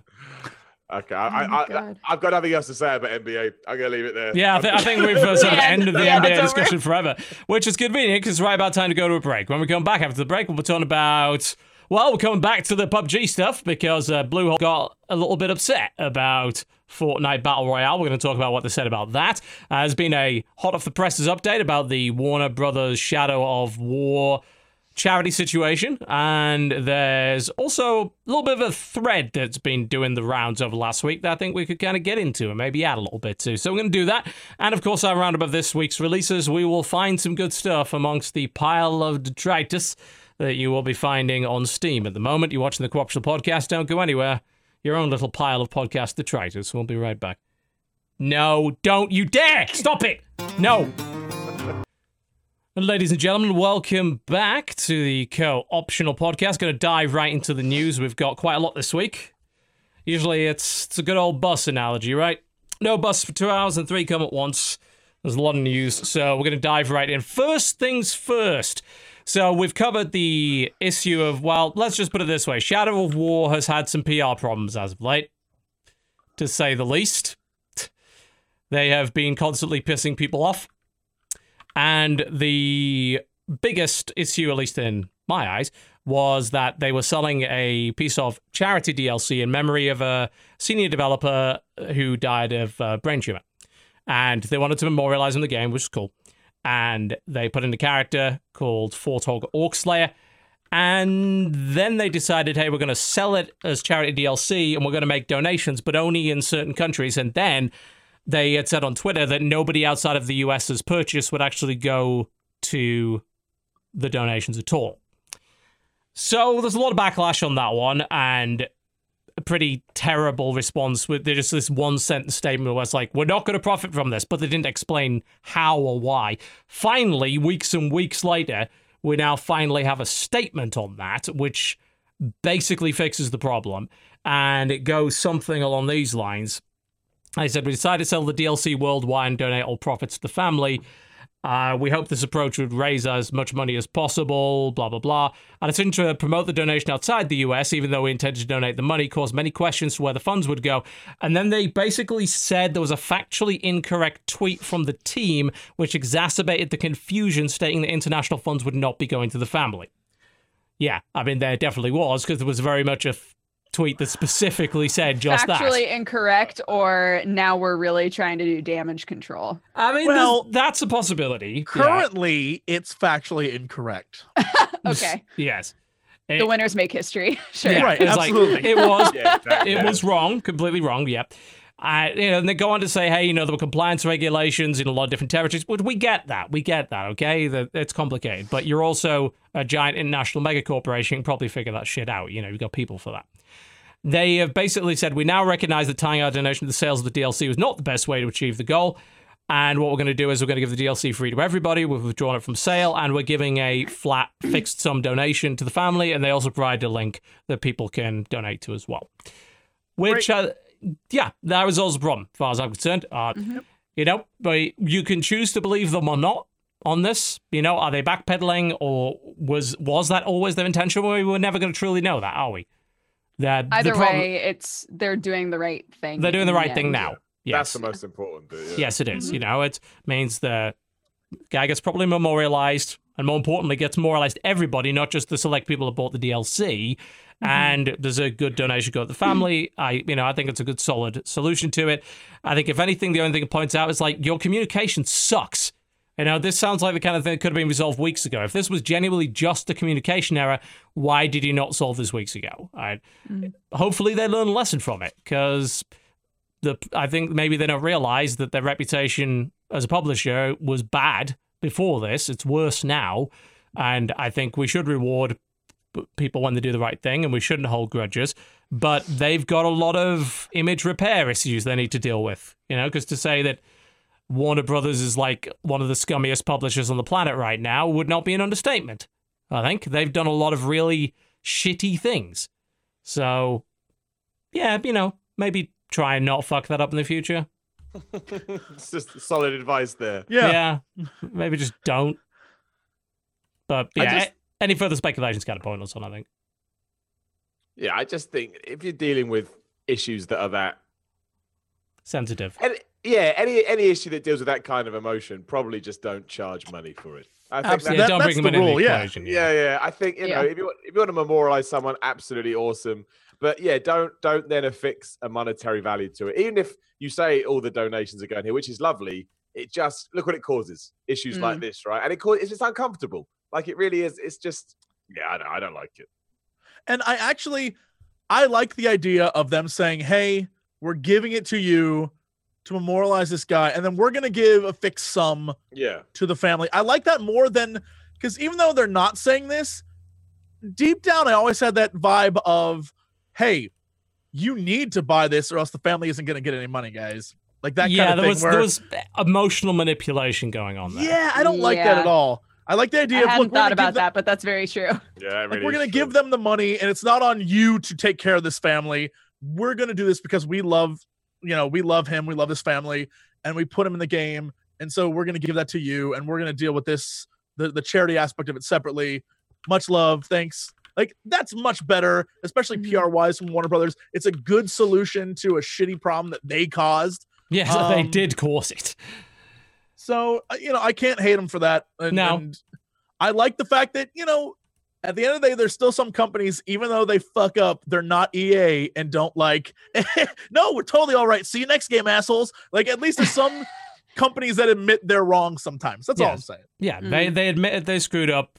I'm fine with it. I'm happy with the outcome. I think that's pretty much where we should leave it. That sounds reasonable. Okay, so moving on to something that has been going on for some time, the SAG-AFTRA voice actor strike. So it was quite some time ago that we covered this, and essentially SAG-AFTRA is a big union of actors in the United States, and they were striking on various video games in order to try and achieve certain goals, some of which were entirely reasonable, some of which were not so much, which included things like they wanted residual royalties, which is something that devs don't get. So that wasn't going down well with anybody. Apparently they have reached a tentative agreement. Residuals not on the table. They didn't get that. So if they spent a year trying to get that, they failed. Understandably, yeah, they should not have got that.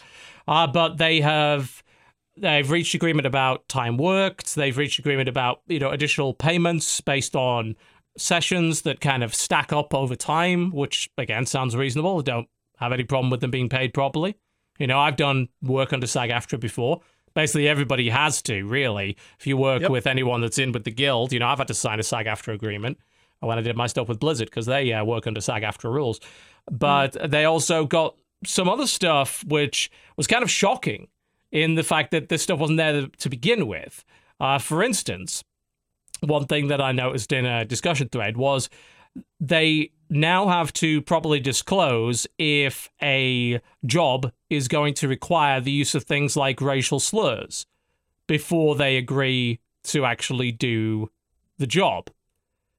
I mean, that's entirely reasonable. Why the fucking hell was that? It's along the same lines as like an actor auditioning for a role and not realizing it requires nudity. Yes, right? that's exactly what it is. Along the same lines as that. Yeah, it includes unusual terminology, profanity, racial slurs, sexual or violent nature, and all that kind of thing. And there's a lot of stuff that is just like, this really should have been in place already. Obviously, these obvious various guidelines and safeguards that very clearly should have been there. As a person who faked his way into a lot of voice acting back in the early 2000s. I think a lot of people do. Yeah. I will simply say that having been in a lot of things many years ago, boy, is it not nearly as, I don't want to say professional, put together as people think it is. They definitely need a union to come, like SAG-AFTRA needed to come in and be like, we need to set some ground rules, because it is incredibly loosey-goosey over there in the world of voice acting. It is wildly variable in my experience. Yes, and pay is drastic in both directions. Like it's insane, and the rules are sort of like the tide. Sometimes they exist, like it's in and out, and you have no idea what's going on. And so the fact that it's 2017 and I was doing that stuff in 2001, like that just goes to show that for a long while things were pretty wacky. And I think only recently, because of amazing video game performances that we've had over the last 5-6 years from some of these voice actors, that now it's finally okay, well, we need to, like, we're making some of these games. Yes. Like our voice alone is really selling some shit. So we need to fight for ourselves. And I think that's fine. I agree with you on the whole idea of residuals. That's crazy, because like, fuck that. The devs, if the devs aren't getting those, it would be insane that you got those. So yeah, that's a whole other issue with companies, and that's the future. Yeah. What was sorry, go ahead.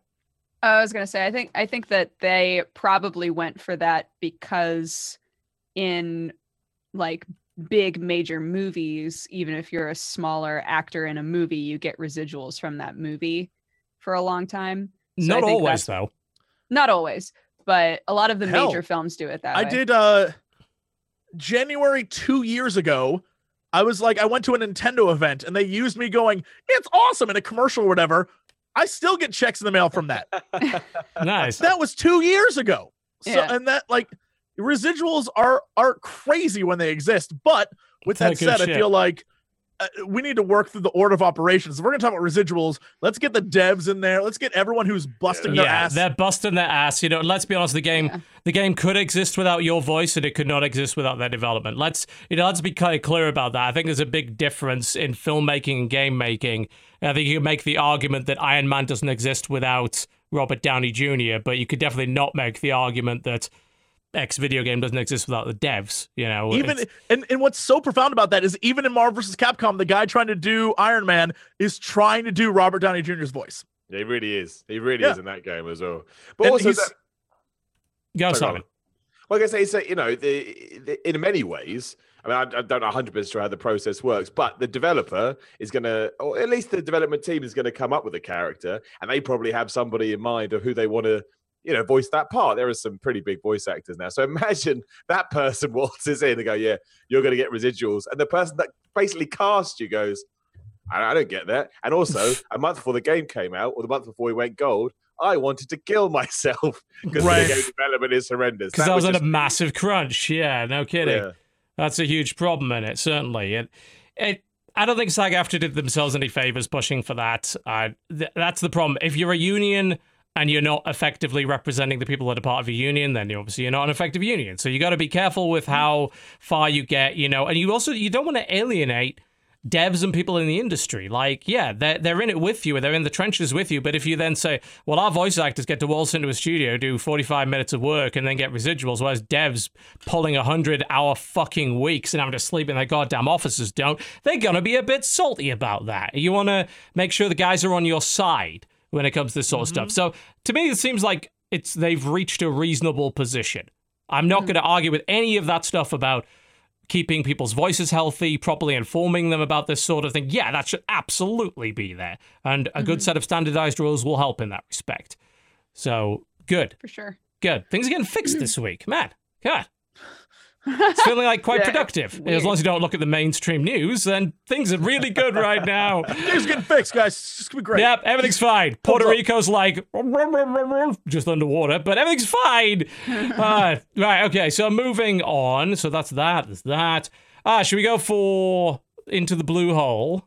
Is that Why not? Let's just jump right into that blue hole. Stop saying it, though. That's their name.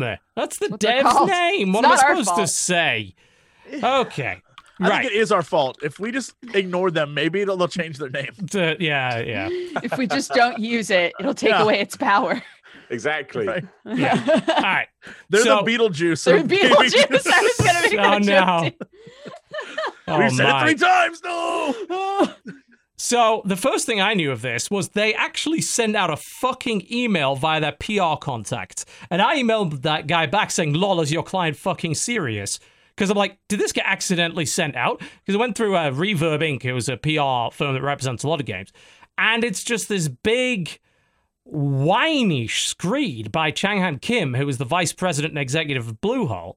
And they're saying all sorts of things. After listening to the growing feedback from our community and reviewing the gameplay for ourselves, we are concerned that Fortnite might be replicating the experience for which PUBG is known. Community concerns. Oh, fuck off. Nobody in the community was concerned about Fortnite. And that we have noticed that Epic Games references PUBG in the promotion of Fortnite. This was never discussed with us. We don't feel that's right. Well, yeah, they referenced it once by saying, we're fans of PUBG. That was it. I'm offended.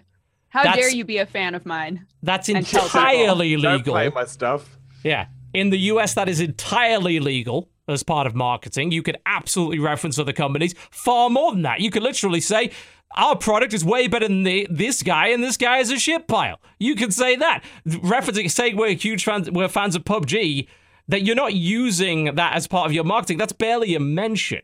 And some other guy was like, other companies will, of course, enter the marketplace, but I would just hope they would put their own spin on the game mode and not just make a carbon copy. Gross. Bear in mind, like, they hadn't even tried the game at this point, and it's not a carbon copy at all. It's got all sorts of different mechanics in it. The fact that it has base building in it is, like, a huge difference. Yeah, and it's like, the PUBG community has and continues to provide evidence of many similarities. No, they didn't. No, evidence. It wasn't even out when you said this, so they had no choice of even trying the thing. And no, your community is not... Don't bring up the community as some fucking shield. All right, and then so We're taking care of them. It's not about us. It's not about Yeah. us. It's about them. it's about that. So Okay. after everybody rightly shits on them from on high about this, they clarify the situation. Of course they do. And this does not make it any better. Like, because they're trying their absolute best to, say, oh, yeah, we had a real concern. And they're like, oh, it's totally not because people were kind of making the assumption, and honestly, from that email, I don't blame them, that PUBG is trying to take ownership of the genre here, saying that nobody else can make a battleground game. Like, no one else can make a battle royale game. It's like, one, you were not the first to fucking do it. Exactly. So- That's the thing that kills me, is that they're like, how dare people copy our idea? And it's like, what the fuck are you talking about? And they're like, oh, it was involved in H1Z1. Yeah, okay, one of the devs was, sure. But also, before that, we had the Minecraft Hunger Games mods. We had Warcraft 3 mods that all did that kind of shit. And then before that, the Battle Royale movie and book, and the Hunger Games, and everything else. So, yeah, the people obviously made some, and I think pretty reasonable assumptions that that's what they were trying to do. So they're quickly backpedaled. So, no, we're totally not trying to do that. What they were concerned about is Epic Games. They're like, well, we're concerned that Epic Games, this is the stupidest concern ever, we use the Unreal Engine to develop PUBG, and we pay a large amount of royalties based on the size of our success to Epic Games. The larger amount of royalties, by the way, in the standard agreement, I believe, would be about 5%, which they agreed to, and that's entirely their fault for agreeing to it. They could have easily built their own engine if they so wished to do so, but they wanted to rush the damn game out, so of course they bought an engine and then bought all their fucking assets from the store. Anyway, so they make arguments that Epic Games, because they're making a game with similar elements and they own the engine as a concern, they're claiming that they... Oh God, there's this quote. Where is it? It's such a silly quote. That they could implement stuff in the engine that would help Fortnite and wouldn't benefit them, and would also help other Battle Royale games. Now we're starting to have the concerns that they're going to develop new features or improve something in the engine to support Battle Royale gameplay and then use it for their own game mode. Yeah, Well, but like make it so that the engine is better, but then go into the system and be like, but don't upgrade theirs. which is not how that Patch works. everybody except It's for theirs. open source. You can clearly see that whether they've done that. So that's not. We could be afraid when they make new features in the engine by modifying it that's not available in public. The feature could be leaked or other things could happen. What are you even talking about? The guy just blithers on. I don't know what the fuck kind of cocaine this guy's been just eating. He's been sprinkling on his conspiracy theory pasta. level of It's like ridiculous. "What's against us because we're popular." Like that's not how the world works. That's never how the world works. That's the thing that is very confusing to me, is the fact that they're on top. Like they are That's what I don't get, decidedly yeah. on top. In and a I'm like, huge what are way. you so nervous about? With Fortnite? Like Fortnite? what are Why you do they so care? nervous about? I don't get why they care. If I had those numbers and I was raking it up, I would be throwing it in people's face. I mean, I'd be buying a yacht. Come at me, I'd be bro. buying my Make second your yacht. shitty battle royale game. Yeah. I'm good. I'd be buying a bigger yacht to put my smaller yacht in at that Yeah, point. exactly. I would do that. They should it's do what Blizzard absurd. does, which is, oh, your game has a thing. It's in our game now. Yeah. Fucking have to leave. Like they do every time a new MMORPG came out. They just add whatever that add Good. into Warcraft, and they were like, That's how "Now it's our genres game." get better. Yeah, and that's how you do it. You don't sit there and shit on someone else who's like not gonna have the same reach and not gonna have the same amount of players and not gonna be anywhere near you. You're on top. What are you doing? It's insane. Yeah, because the ridiculous thing is that I didn't even know there was going to be a Fortnite Battle Royale mode until they did this shit. They gave Fortnite a ton of free publicity, and they got to console first. Simon, go. Well, I say it's the whole Barbara Streisand thing, right? That's exactly what it is. Yeah, and I thought we'd all learned. Don't just shut up. I thought we'd all learned this a long time ago. No, we Don't have not. say anything. I don't get it. I really don't get it. If I was in a position of that much power and I had managed to smash the market to that degree, I would just let them do whatever the hell they wanted. I'd just look at my cash and be like, man, I can swim in this shit. So I don't understand. I mean, and also to backtrack, just shut up. I don't understand why they have to keep throwing it. Just, okay, realize, oh, wait, we shouldn't have said that. Just go quiet and continue to make all your cash. I don't get it. It's utterly lost on me. When developers do things like this, it just flies right over my head. Yeah, It's because I'm the dumbest. same way. I didn't even realize that Fortnite was doing a battle royale mode until this happened. And I was Yeah. like, oh, I guess Fortnite has a battle wouldn't have royale touched it. mode. I want to touch it, but I'm going to play it today because I'm now interested enough in this thing because of all this controversy. Bluehole did the biggest possible favor to Epic Games they could. Yeah. And some people have tried to defend them, and I'm just like, no. You went into your relationship with Epic Games is the same as anyone else that just bought their standard license. Like, there's no expectation of anything more than getting the engine that they paid for and the updates that engine gets, which they're going to get, just like everybody else. And here's the thing, is you went in fully realizing that Epic is also a game dev. And everybody else that works with them also goes in knowing that fact. So if you don't want to give a bunch of money to Epic, you don't want to use their engine, don't use their fucking engine then. Use somebody else's or build your own, and then that's not a problem. But let's call it what it is. The reason they're using Unreal 4 is because they wanted to be quick to market, because if they didn't, someone else would have got there first. And they want to be able to buy the majority of their assets. Most of the assets used in that game, including things like gun models and most of the map assets, like the burnout houses, are all bought bespoke assets from the Epic, the Unreal store. That maps, there's nothing original on there. There's not at all. They haven't made a thing. They just slapped a bunch of shit together. Like, in many ways, PUBG is an asset flip. Mm-hmm. They're just using shit that other people made for them. And truthfully, maybe that's why, as devs, they seem so defensive, because they know deep that down inside they lucked the fuck out with this, and it became they did. And they're making money hand over fist, and they, I think, at their core, are like, what if people catch on? Yeah, what if somebody else gets in on the racket? Yeah, there's no reason for them to react the way they are unless they themselves are very like, oh boy, I hope we don't get screwed on this. Like, oh geez, if people find out we're really just scamming. Who knows? Yeah, because as far as I'm concerned, like as soon as a bigger dev comes along with more experience and does a more polished version of this game, I think that people are going to leave. It's the player base for these kind of things is nomadic. We've seen it with survival games, and now we're seeing it with Battle Royale. They moved from the culling to H1Z1 to PUBG. PUBG, from what I've seen of it so far, doesn't have enough to keep people in there. They're trying to. This is why they're pushing this crate economy, this gambling economy. This keeps people in because they want to start throwing real money. It's very insidious, and they know that. That'll keep people playing the game.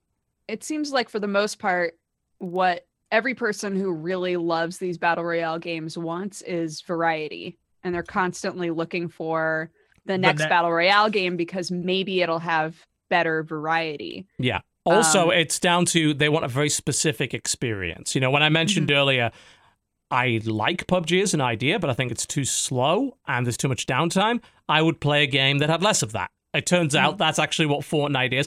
But I do like the modern military, realistic guns aspect of PUBG. So maybe there's a middle ground there. So maybe someone will come along and do that, or want a different setting or something like that. And that's why genres are cool, because you get that level of choice. Maybe you like World War II shooters, maybe you like sci-fi shooters, maybe you like all sorts of different things. And there will be something on the market for you. But right now, because this is a burgeoning new genre, there isn't a lot of choice.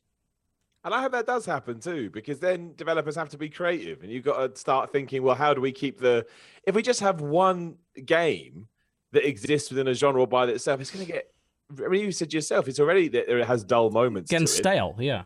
Exactly. I mean, I don't want to use a wrestling analogy here, but I will. But you should. We haven't slipped anywhere near enough wrestling references past this guy, so let's really pile it on. Here we go. It's true. But I mean, it is like, the whole WCW versus WWE thing in the late 90s. I mean, you can go back now and argue that maybe it wasn't as good as we all thought it was. However, but at the time, that was awesome, right? Yeah, it felt much more creative and it felt much more exciting because you didn't know which product to watch. So you flip back and forth between the two, and eventually one of them won you over. And that was great for the consumer. And that's all that ever really matters here. Like, just make sure you come up with the better product. Look at, do what Epic did. Look at, Bluehole should look at what they did. Like, okay, they've done this. Like you said, do the Blizzard tactic. Just put it in your game too. Continue to iterate and make it better. Continue to evolve it. Yeah. You always need competition when creativity is key. Otherwise, what is the point? You may as well shut it down now. Yeah, and this is why I think it's very important for consumers to realize, don't defend Bluehole on this. Like, competition is good for you. Like, a lack of competition is not. If people get really defensive about things they own and start to form, tribes around it, it's like, no, this is the best. Okay, cool, you can have a nice discussion about that, but don't feel like you have any ownership. These guys don't give a fuck about you. You bought their product and that's fine. They just wanted you to keep playing and maybe buy some crates. You don't own this. Just competition is good.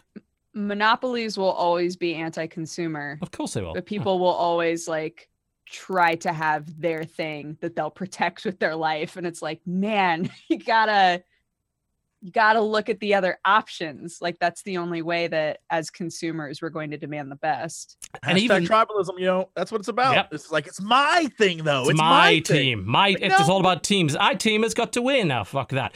But it is the thing. Like, even if you love PUBG and you want PUBG to exist for years and years and years, the fact that there are other games that are trying this means that PUBG has to up its game, and that's good for you, because that means your game's going to get better. They can't coast. That's great. If PUBG ends up being the best, so be it. If they win the battle royale, then so be it. But they've got to make sure they up their game to get there. I want them to see them fight for it and work for it and prove that they are the best. And we get to reap the benefits of that fight. All in on that. It's good. Yeah. So, I agree. Yeah, I think it's the way to go, and Bluehole needs to shut their fucking Bluehole, basically, at this point. Is this why we've been saying the word Bluehole all day? Yeah, pretty much. Finally, it's all been off. leading up to that. Yeah. Shut that Bluehole. Oh, I've been holding that for about a week. You got him. Yeah. I don't get how smart, successful people don't know how to shut up. I'll never get over it. Just shut up.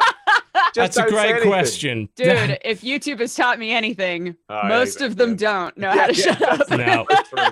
No, they don't. So true. Oh, well. Yep. All right, so that's that. Okay, we've got about 25 minutes. I think it's enough time to go about 10 minutes on this thread here. So it was...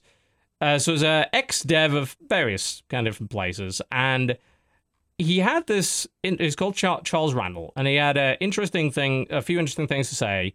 And he started off by saying, "The other day, a friend commented to me, I wish game developers were more candid about game development," and he was surprised what I said in response. And he said that gamer culture is so toxic that being candid in public is dangerous. And he went on about saying, there's things about angry gamers and game design tricks and people not really understanding how game development works. And, even mentioned some things like, some YouTubers are causing these problems by, rabble rousing and all that sort of thing. Just the general conclusion that the whole situation is so unpleasant and that there's so much hate and flaming being thrown around that we can't have a good, honest, open conversation about game development. I'd like to initially sort of hear your thoughts on how true you think that is, because I don't think that it's universally true, really. I've seen quite a few devs that I think have done a great job of having that conversation. I'm trying to think of what the difference is. Sorry, Simon. I think it's kind of like a flip of a coin, right? Because one day you can wake up and the internet can be a wonderful and promising and exciting place, and the next day you do nothing different, and all of a sudden you're it's people are saying you have to die now. You're like, I didn't do anything different. Yeah, where did that come from? Yeah, and I kind of understand what he's saying, because some of the things we have seen, even when. I mean, it's different. I guess it's all to do with the attitude. Like, even when a developer does screw up, like the Warner Brothers situation we were talking about earlier, there's always going to be a portion of people that, I mean, we could talk about that intelligently, right? We could put forward a proper debate to say, look, you shouldn't be doing this because of X, Y, and Z. However, that's not what we get. Even in the situations where the consumer or the person other is correct, we get fuck you, you're a piece of shit, you should die, yada yada yada yada. And I could imagine that a game developer eventually be like, well, I don't want to talk about anything. Yes. If I say anything to hit that button, I'm going to get absolutely destroyed online, and that's not something I want to do. So you just kind of, again, this is where the thing we just talked about, the smart people may go, I'm just going to be really quiet. Yeah, and then no one can say anything. Yeah, and at some point it definitely becomes not worth the hassle. I think we've all probably experienced that at some point in our careers where we've like either really wanted to get in on a subject or explain something. It was like, you know what? It's not worth it. Yeah. Well, yeah, I think one of the big elements of that thread, right, is they were saying that sometimes people demand things and they don't realize how much work would go into implementing that. Yes. And trying to explain is like trying to teach a class on game development, right? Like it's hard to explain quickly like why this would be difficult a lot to do. And then people come back, like if they're belligerent enough, right? People will sometimes come back and be like, you're just being lazy. Like that's not an excuse. You just don't want to do it. It's like, I think a good game example of costs money and time. And like, yeah. A good example of that lately, I think, was Ryan Morrison, also known as video game attorney. Well, there's been quite a few interesting legal issues that popped up over the last couple of weeks, and he got in on the whole DMCA PewDiePie thing. And this is a professional lawyer who works, in the video game industry, mostly doing copyright stuff, explaining why this works and why that works, but trying to do it to a bunch of laymen who don't understand the law at all, and so they don't even have the functional groundwork to understand this point, and have already basically made up their minds anyway. So it's like talking to a brick wall. It even like happens when I see legal discussion online. I'm not a lawyer, but I have a law degree, and I don't claim to know everything. I'm not even close. It's very rusty, but it starts to give me a bit of a headache. I'm like, oh God, I really feel the need to come and explain this. But I'm like, without the background in this, it's really hard to explain this in any meaningful way. And there becomes a point where it's just like, what's the point? Like, the guys are just angry and they want to be angry. And can we diffuse that by educating? Sometimes I think you can, but sometimes it's not worth it. I keep thinking back to a lesson that I feel like I need to constantly relearn about the internet. And I feel like going the flip side of this argument for a minute and just be like, as a dev, I still think the idea of sharing stuff is awesome, and I'd love to see more. And rather than say like there's crazy ass people on the internet and they make it hard to share and they make interacting with people toxic and stuff, I think what I need to constantly remember, and what I think everyone should remember about the way Twitter and the internet works, is like, you don't know who's responding to you. You don't know their age or their mental state or anything like that. To them, it's one response, but to you, it's like hundreds or thousands of people loading on you. And so there's a lot of different factors there. And I think that eventually you hit a point where enough people care where you have to be like, okay, maybe I need to stop caring as much and sort of just like back off and say what you have to say, or communicate a thing. And like that video that showed how line of sight worked in games, how things were loaded, and the internet like lost its shit about that. I think at that point, this goes back to what Simon was saying earlier. Like, maybe that's the point where you just don't say anything else. You're like, I showed you the cool thing I had to show you, and now you're all acting like idiots. I'm gonna be quiet for a little bit, and then I'll come back and show you something cool later. Once you've calmed down. Yeah, I'm not going to reward that behavior. I've been saying this for years, like that the best way to deal with it, like, I refuse to buy into, and I will refuse to buy into this until the day I die, that the gaming community, one, there's no such thing as that gamers in general are somehow, majority bad people and shitty and awful. Because if you believe that, why are you working in this industry? If you truly believe that, you wouldn't be here. I believe the vast majority of them are great people, but we hear from a bunch of really shitty people because they tend to be the loudest. You need to freeze those people out as best as possible. You need to realize you're going to say some stuff. Some people are going to disagree with you politely. Some people are going to hate you. But the thing was, if the thing's worth saying, you should say it, because the people who are going to listen to you, they are in that silent majority and they benefit from hearing it. And this level of education that we can give to people in the industry and people that consume the products of the industry is going to, in the long run, help produce a better, more informed consumer base that picks up your great games and enjoys them, appreciates them for what they are, and discusses things in a reasonable manner. And it also gives you that access to, like, you're seeing what game developers are going through, and they're expressing frustrations, they're expressing like successes and all sorts of different things. And if that doesn't exist, if they aren't willing to share that outside the community, then where do people who want to do that for a job or want to be inspired by those people, where do they go to find that information and to see new things? They're like, holy shit, that's interesting. I'd love to do something like that. There's, if you wall yourselves off from other people because of assholes, then you neglect those people who really care. Yeah. I think that's the other point as well. Like this is going, way too far, in the other direction, but you don't let the assholes win, right? That's the whole point. Yeah. That's the point in the world the world we're living in right now. You got to keep living your life. Otherwise you let the assholes win. So I definitely think there's a point to that, but I can completely understand why a lot of people on the internet get scared. Because they think, oh no, it's a scary place. This is gonna ruin my entire life. But I agree. I think transparency would be great. And I always think, again, relying on the greater good to eventually come out is the way that we should do this. I mean, I don't think the internet's ever going to be this wonderful place. No, it's not. Teddy bears and roses. But at the same time, to talk to the people that are decent, as opposed to be scared of the ones that aren't, that should be the way you go forward, really, because it is going to be a benefit. But also, it's just the way that you should live your life, because you shouldn't let some, idiot, wherever they may be, kind of stop you doing something you want to do, right? Because that's bad all round. Yeah, right. I mean, it comes out of the fact, do you believe in the basic goodness of humanity? Because if you don't... Exactly, yeah. Well, that's depressing. Well, and not only that, but like building off of what Jesse said, like you're in the industry because you love it, right? And if you're in any kind of a job where you're creating something, it's hopefully because you're passionate about it. And no matter what industry that is, there are going to be people that don't like what you're doing and try to break you down, but there are also going to be people that respond positively to it and love what you're doing. Yes. So, yeah, there's definitely going to be a lot of that. And those are the people that need to be rewarded. It is hard to do that. I've rewarded trolls plenty of times in the last 8 or 9 years. So it gets to you sometimes. Yeah, and then you have to remember, go back and remember, like, okay, let's start this over again. Let's try one thing. Delete Twitter and hit the gym, delete Facebook. Yeah.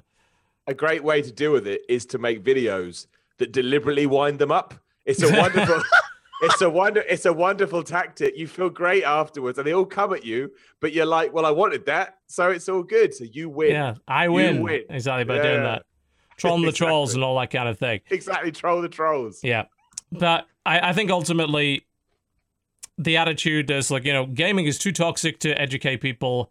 I mean, that doesn't fix anything. If you really believe that, that's sad, I think. I don't believe that. I think you can absolutely educate people. You don't have to be the one to do it, but don't say it's impossible. I think that's bollocks. And you got to try. Even if you think it's hard, you got to try. And we can make the industry better by doing that. And on the subject of sort of YouTubers in particular, I don't know who is necessarily taking a swipe out of that one. I wouldn't know. We obviously didn't mention anybody, but obviously we have a level of responsibility not to rabble rouse and to try and be as informed as possible and make sure we're communicating accurate information to the consumer, to our viewers. And we can also be an element for positivity just as we can be an element for negativity if we're not careful. And we don't want to use our audiences as weapons. We don't want to weaponize them against people. We don't want to be a reason for some dev getting harassment and death threats and shit. Nobody wants that. So we'll try and do the best we can there. It would be nice if devs weren't taking very much broad stroke swipes at YouTubers in general, as if we were all part of the problem. I don't think so. I've spent 8 years in this industry trying to elevate indie devs, so I don't really appreciate hearing something like that. But I would happily work with any indie dev or any developer to get that information out there. We've had them on the show multiple times. I've done videos with them to try and explain that sort of thing and get that information out to people. I go to shows for that reason. And so, maybe work with people. Maybe believe that, honestly, your basic human being is pretty decent. And I don't think the gaming scene is any worse than any other scene that is reliant on fandom and anonymity. It's absolutely not. Just as a quick side, wrestling is just as bad. Oh God, yeah, it can be really bad. Worse to some degrees. It's all to do with the people as opposed to the field you find yourself in. Yeah, I was thinking about that with theater too. Like you just had to push past the pretentious bullshit from people who know a lot about theater. Yeah. Just be like, well, this is what we're making, and if you don't like it, you don't have to fucking watch it, right? Like, I think that it's that mentality in so many different art forms. Yeah. And I think last, just sort of wrap it up before we go on to the releases. Developers, you do have a level of responsibility in this. Now, gamer anger is often overwrought. However, gamers do get pissed off about some pretty legitimate things a lot of the time, and they don't really like being dismissed or being called awful people just because they maybe had an expectation that you set because you said you'd do a thing and then you didn't do the thing. Publishers and developers, by pushing pre-order culture, by pushing these basically crazy artificially created fandoms, all that sort of thing, are creating this very attitude in people. People get pissed because you promised them the universe 2 years ago and you kept promising them, saying, pre-order my bigger edition, pre-order my special $200 Infinity Stone Egg edition, and then you give them that shit. So yeah, they're pissed. You led them on. Don't act that way. Don't lie to people. And hopefully, as a direct result of that, people will calm down a little bit. There's always going to be some fringe crazy idiots that go off way too hard on an issue, but the majority of people just don't want to get screwed over. They work hard for their money just like you do, and they want a good product for their money, and that is not an unreasonable thing to ask. Hell yeah. And don't make shitty Infinity Stones. Simple as that. I feel like I want to go real. around marching now or something. There you go. I feel so inspired. Yeah. Don't be inspired by me. I'm a terrible YouTuber. There are better role models. Better role models. All right. Shall we move on to the releases? As usual, a lot of releases out today, but been spending some time picking through the debris, I suppose, having a look at what's available here and what is worth looking at versus what's worth completely and totally fucking ignoring. A good example today that we talked about, of course, coming out is, and it's out right now, is Ruiner. That's out today. That's something that's definitely worth looking at. And also, Hob is out today as well by the devs of Torchlight. That's definitely something that you, I think, want to have a look at. It's a kind of not Metroid. I call it Zelda-esque kind of game. It's not the same as their previous games, which are like Diablo stuff. Very much an interesting idea because the world kind of builds around you and you fix the world as you're going. Really cool art style. Very enjoyable from what I played at PAX about a year and a half ago. I'm interested to see how they developed it. Cool. I'm really excited for Danganronpa V3. Yes. Harmony. Yes. Point of order. I've been told by Kristen, who I'm sure wants me to say this again, you need to play the first ones to understand this one. I have been told that is bullshit by several people. I'm told that's bullshit. There are always like little pieces of information that are between all of them, but normally you can play them on their own. Oh, she's gonna be so mad.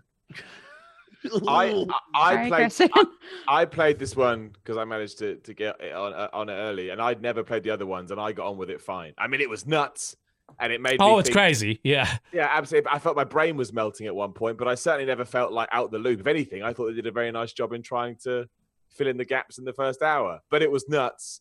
And I didn't really know what was going on half the time. It's because it's so fucking crazy. That's what actually makes it compelling, in my opinion. It's pretty great like that.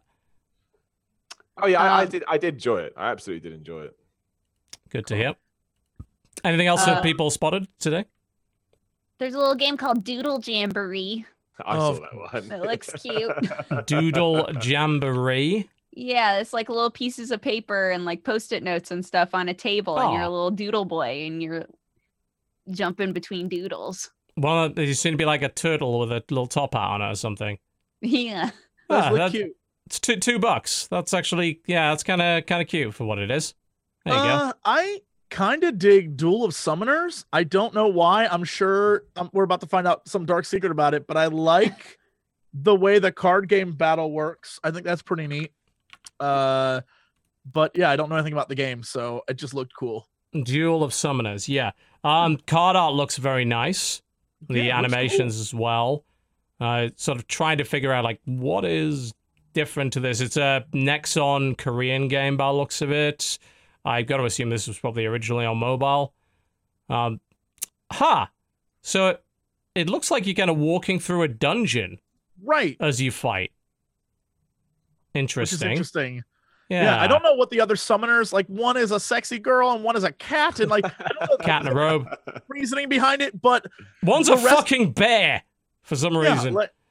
but the card battle, I can't figure out what that is, but it looks interesting. It looks visually Huh. appealing, so I have no idea. Yeah, it looks kind of neat. All right. Yeah, it looks like there might be some originality there. I saw a game called The Walking Vegetables. I was literally I'm gonna sorry, say you- walking you- vegetables looks fun. The I walking literally only vegetables. clicked it because of the name, but then I watched what it looks amazing.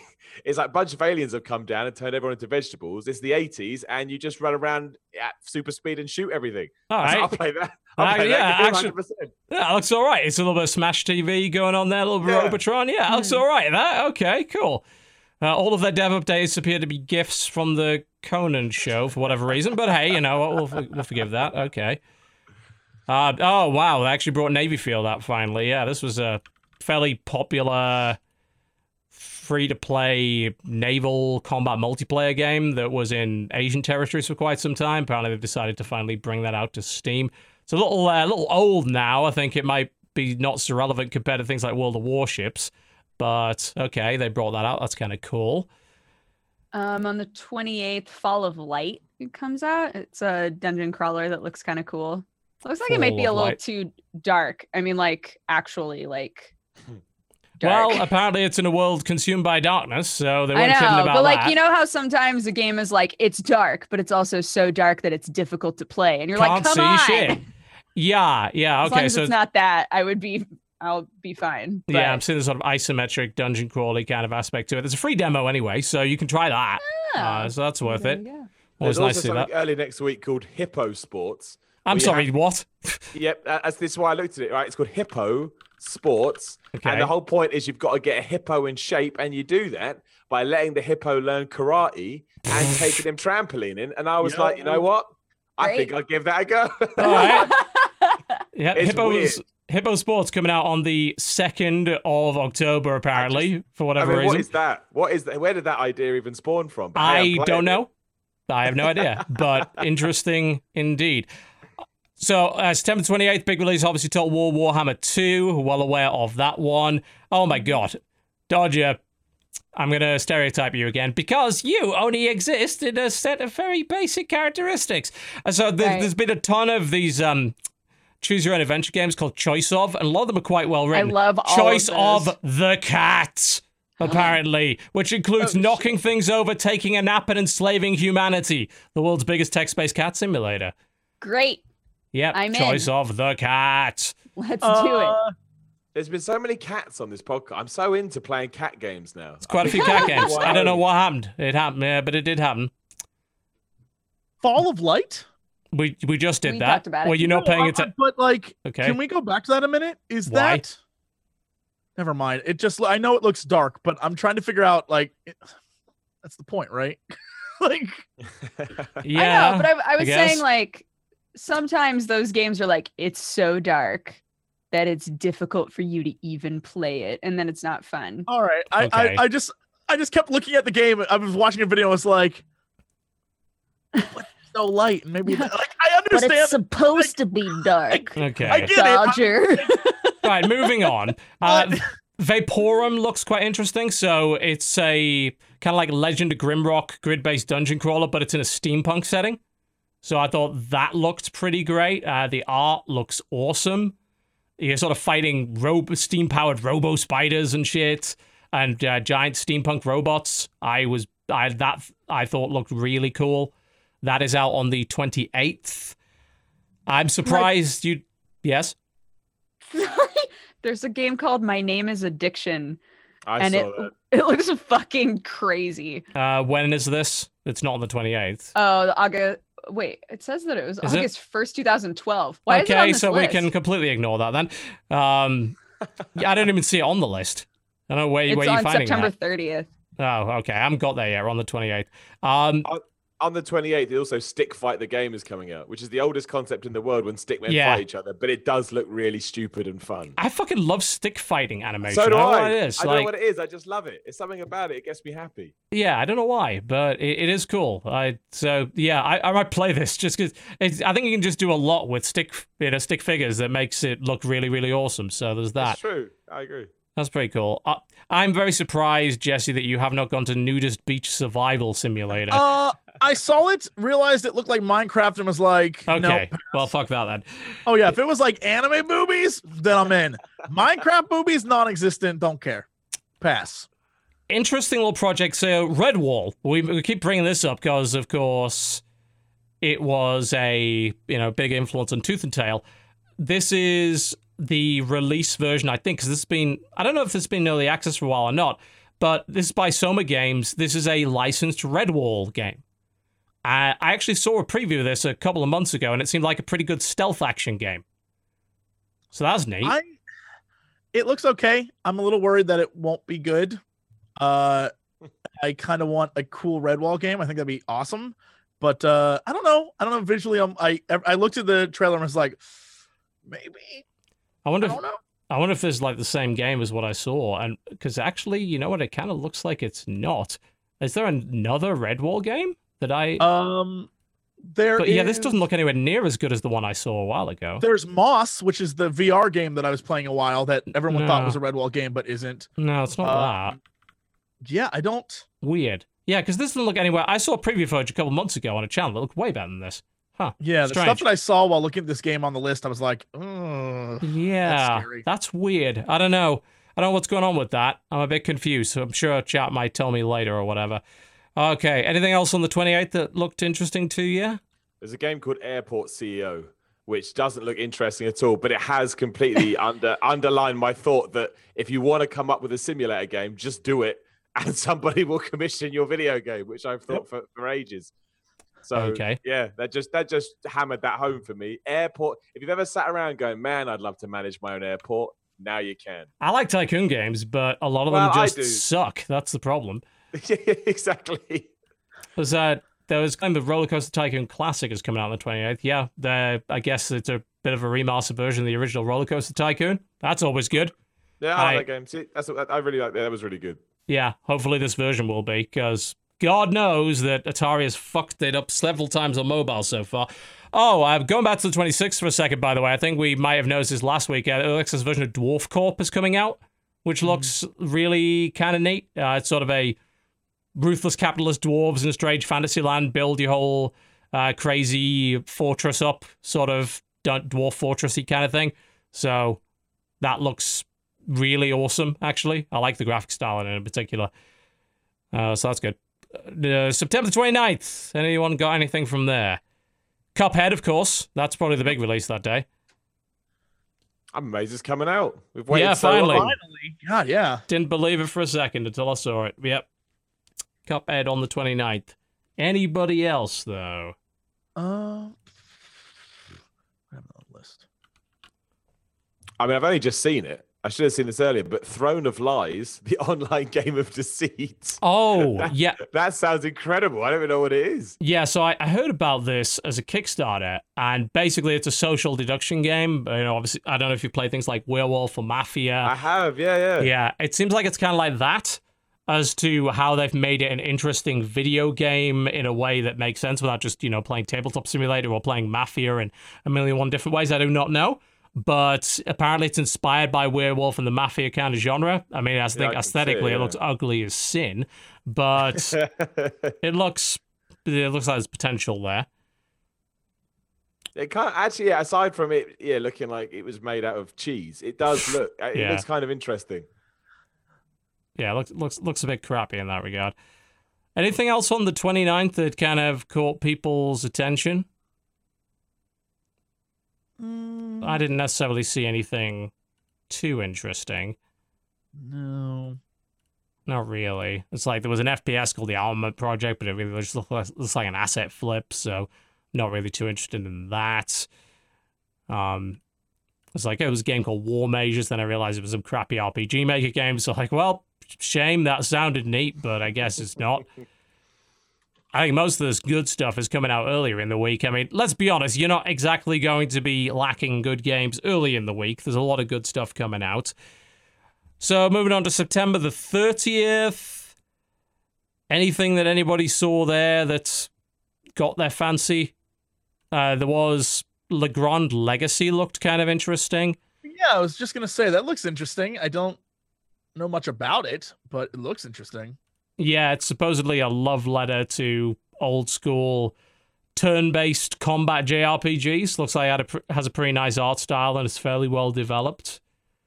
So that may very well be worth your attention. I'm looking at those battles. I'm like, yeah, this looks like your kind of classic turn-based JRPG sort of setup. I'm sure there'll be an audience for that if it ends up being any good. There is a game coming out that day called Titus the Fox that I'm sure I'll play and be utterly disappointed with because it is just a 2D platformer that has decided the 80s are still going on. However, I still do want to kind of play it. Why? Because I do love an old school platformer. And if it's really crap, it'll just make me laugh even more. I did watch it. Man, I'd play that game, even though I'm sure it's utter junk.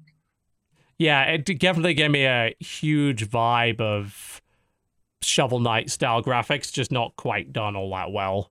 Oh, absolutely. I think I'm amazed it's actually been able to be released without being sued by someone, to be honest.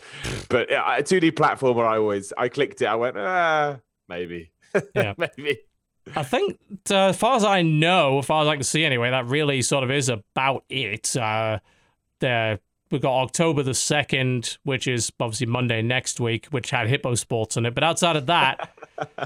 Vampire looks like it might be fun too. Vampire? It's a vampire deck building game. Oh, okay. Yeah, that does look pretty neat. Is it a deck builder? That's what it says. It claims... Yeah, you're right. That already interests me more, because I'm at my limit of collectible card games, but a deck builder? That's a bit different. Deck builders are not around, weirdly enough, they're not around building decks prior to you going into the game. They're around building decks during the game, starting with a really shitty deck and building it up from there. I like deck building games. I like them an awful lot. The art in this is pretty good. Seems well animated. I'll give this a try simply on the basis of the fact that I like deck builds and having a vampire-themed one might be kind of neat. Yeah. Sounds a nice little spot there. Side of that... Probably missed some huge console release or something, but everything else looks a little pretty much run of the mill, really. FIFA's coming at end of the week, I think. Oh, is it? All right. I think so. It's the major thing. I think the beta for Call of Duty on PC is also out this week, so that's worth keeping an eye on. I don't want to try it. What I've seen on the console beta on Twitch was not that enthusing. I really like the recent Call of Duty games and the verticality. They've now taken that away, so I'm not actually sure if I'll be as interested now, but worth a look, I suppose. I'll have a gander at that. And also, if you happen to be in the Guild Wars, you're probably well aware that Guild Wars 2 Path of Fire is out today. So there you go. I think that's about it. That looks a bit. As far as I can tell. We'll probably miss something, but that always happens with the number of releases we've got. So, lots of choices. Horbruner, Total War Warhammer, lots of things for you to try this week. Lots of things that are definitely worth your attention. And, of course, keep an eye out for Cuphead, because I will not believe it's come out until it finally actually has. Until I can actually play it, yeah, I don't believe it. Yep, there you go. Great. Well, that's pretty much been the show, folks. Thank you very much for watching, but we'd absolutely love you to watch our other stuff, if you wouldn't mind. Simon, thank you very much for being our guest today. Much appreciated. Thank you for having me. It's been awesome. Tell us where to find your stuff, because you've got stuff all over the place. I'm sure people would like to go and follow your content. Absolutely. I mean, if you just search for The Miller Report on YouTube, you can find my very daft YouTube channel. It does have some... Basically, if you like wrestling and you like games, search for The Miller Report, and that's what I'll give you. I'll give you wrestling and games. And if you just want a more wrestling-based stuff, I'm also over on What Culture. But you can get it all, a nice little filter, by finding me on Twitter at SimonMiller316. That's where all my stuff filters through. So yeah, you can just go there. That's pretty much all my shenanigans. And there is a lot of shenanigans as well. Indeed, yes. Don't take it too seriously. It's like, well, for watching all your content in video game, you seem like a very serious analyst, as far as I could tell. But you've gone down a dark path, Simon. Dark path. Thank you very much for spending your time with us today. Much appreciated. Being a great guest. Jesse, thank you, man. What you got coming up on the show this week? What's going on? This week we have more silly new games we're gonna check out. Hopefully, if I can get a code, Crendor and I are gonna play Cuphead. Yeah. The kids want it, so that's what's gonna happen. And if we can't play Cuphead, F it, we're gonna find some other weird ass multiplayer game to play and be weird. maybe, who knows? I'm still going to pressure Dodger into doing the letter with me, and maybe with Crendor too, if he's here in town. So that would be a weird stream. And yeah, just a bunch of nonsense. And tomorrow is episode 6 of our show Good Game on YouTube Red. It's bonkers. It's straight up thing. They go to a party at a place that I'm not gonna spoil, and it is exactly what you would expect would come out of my mind. So as you should.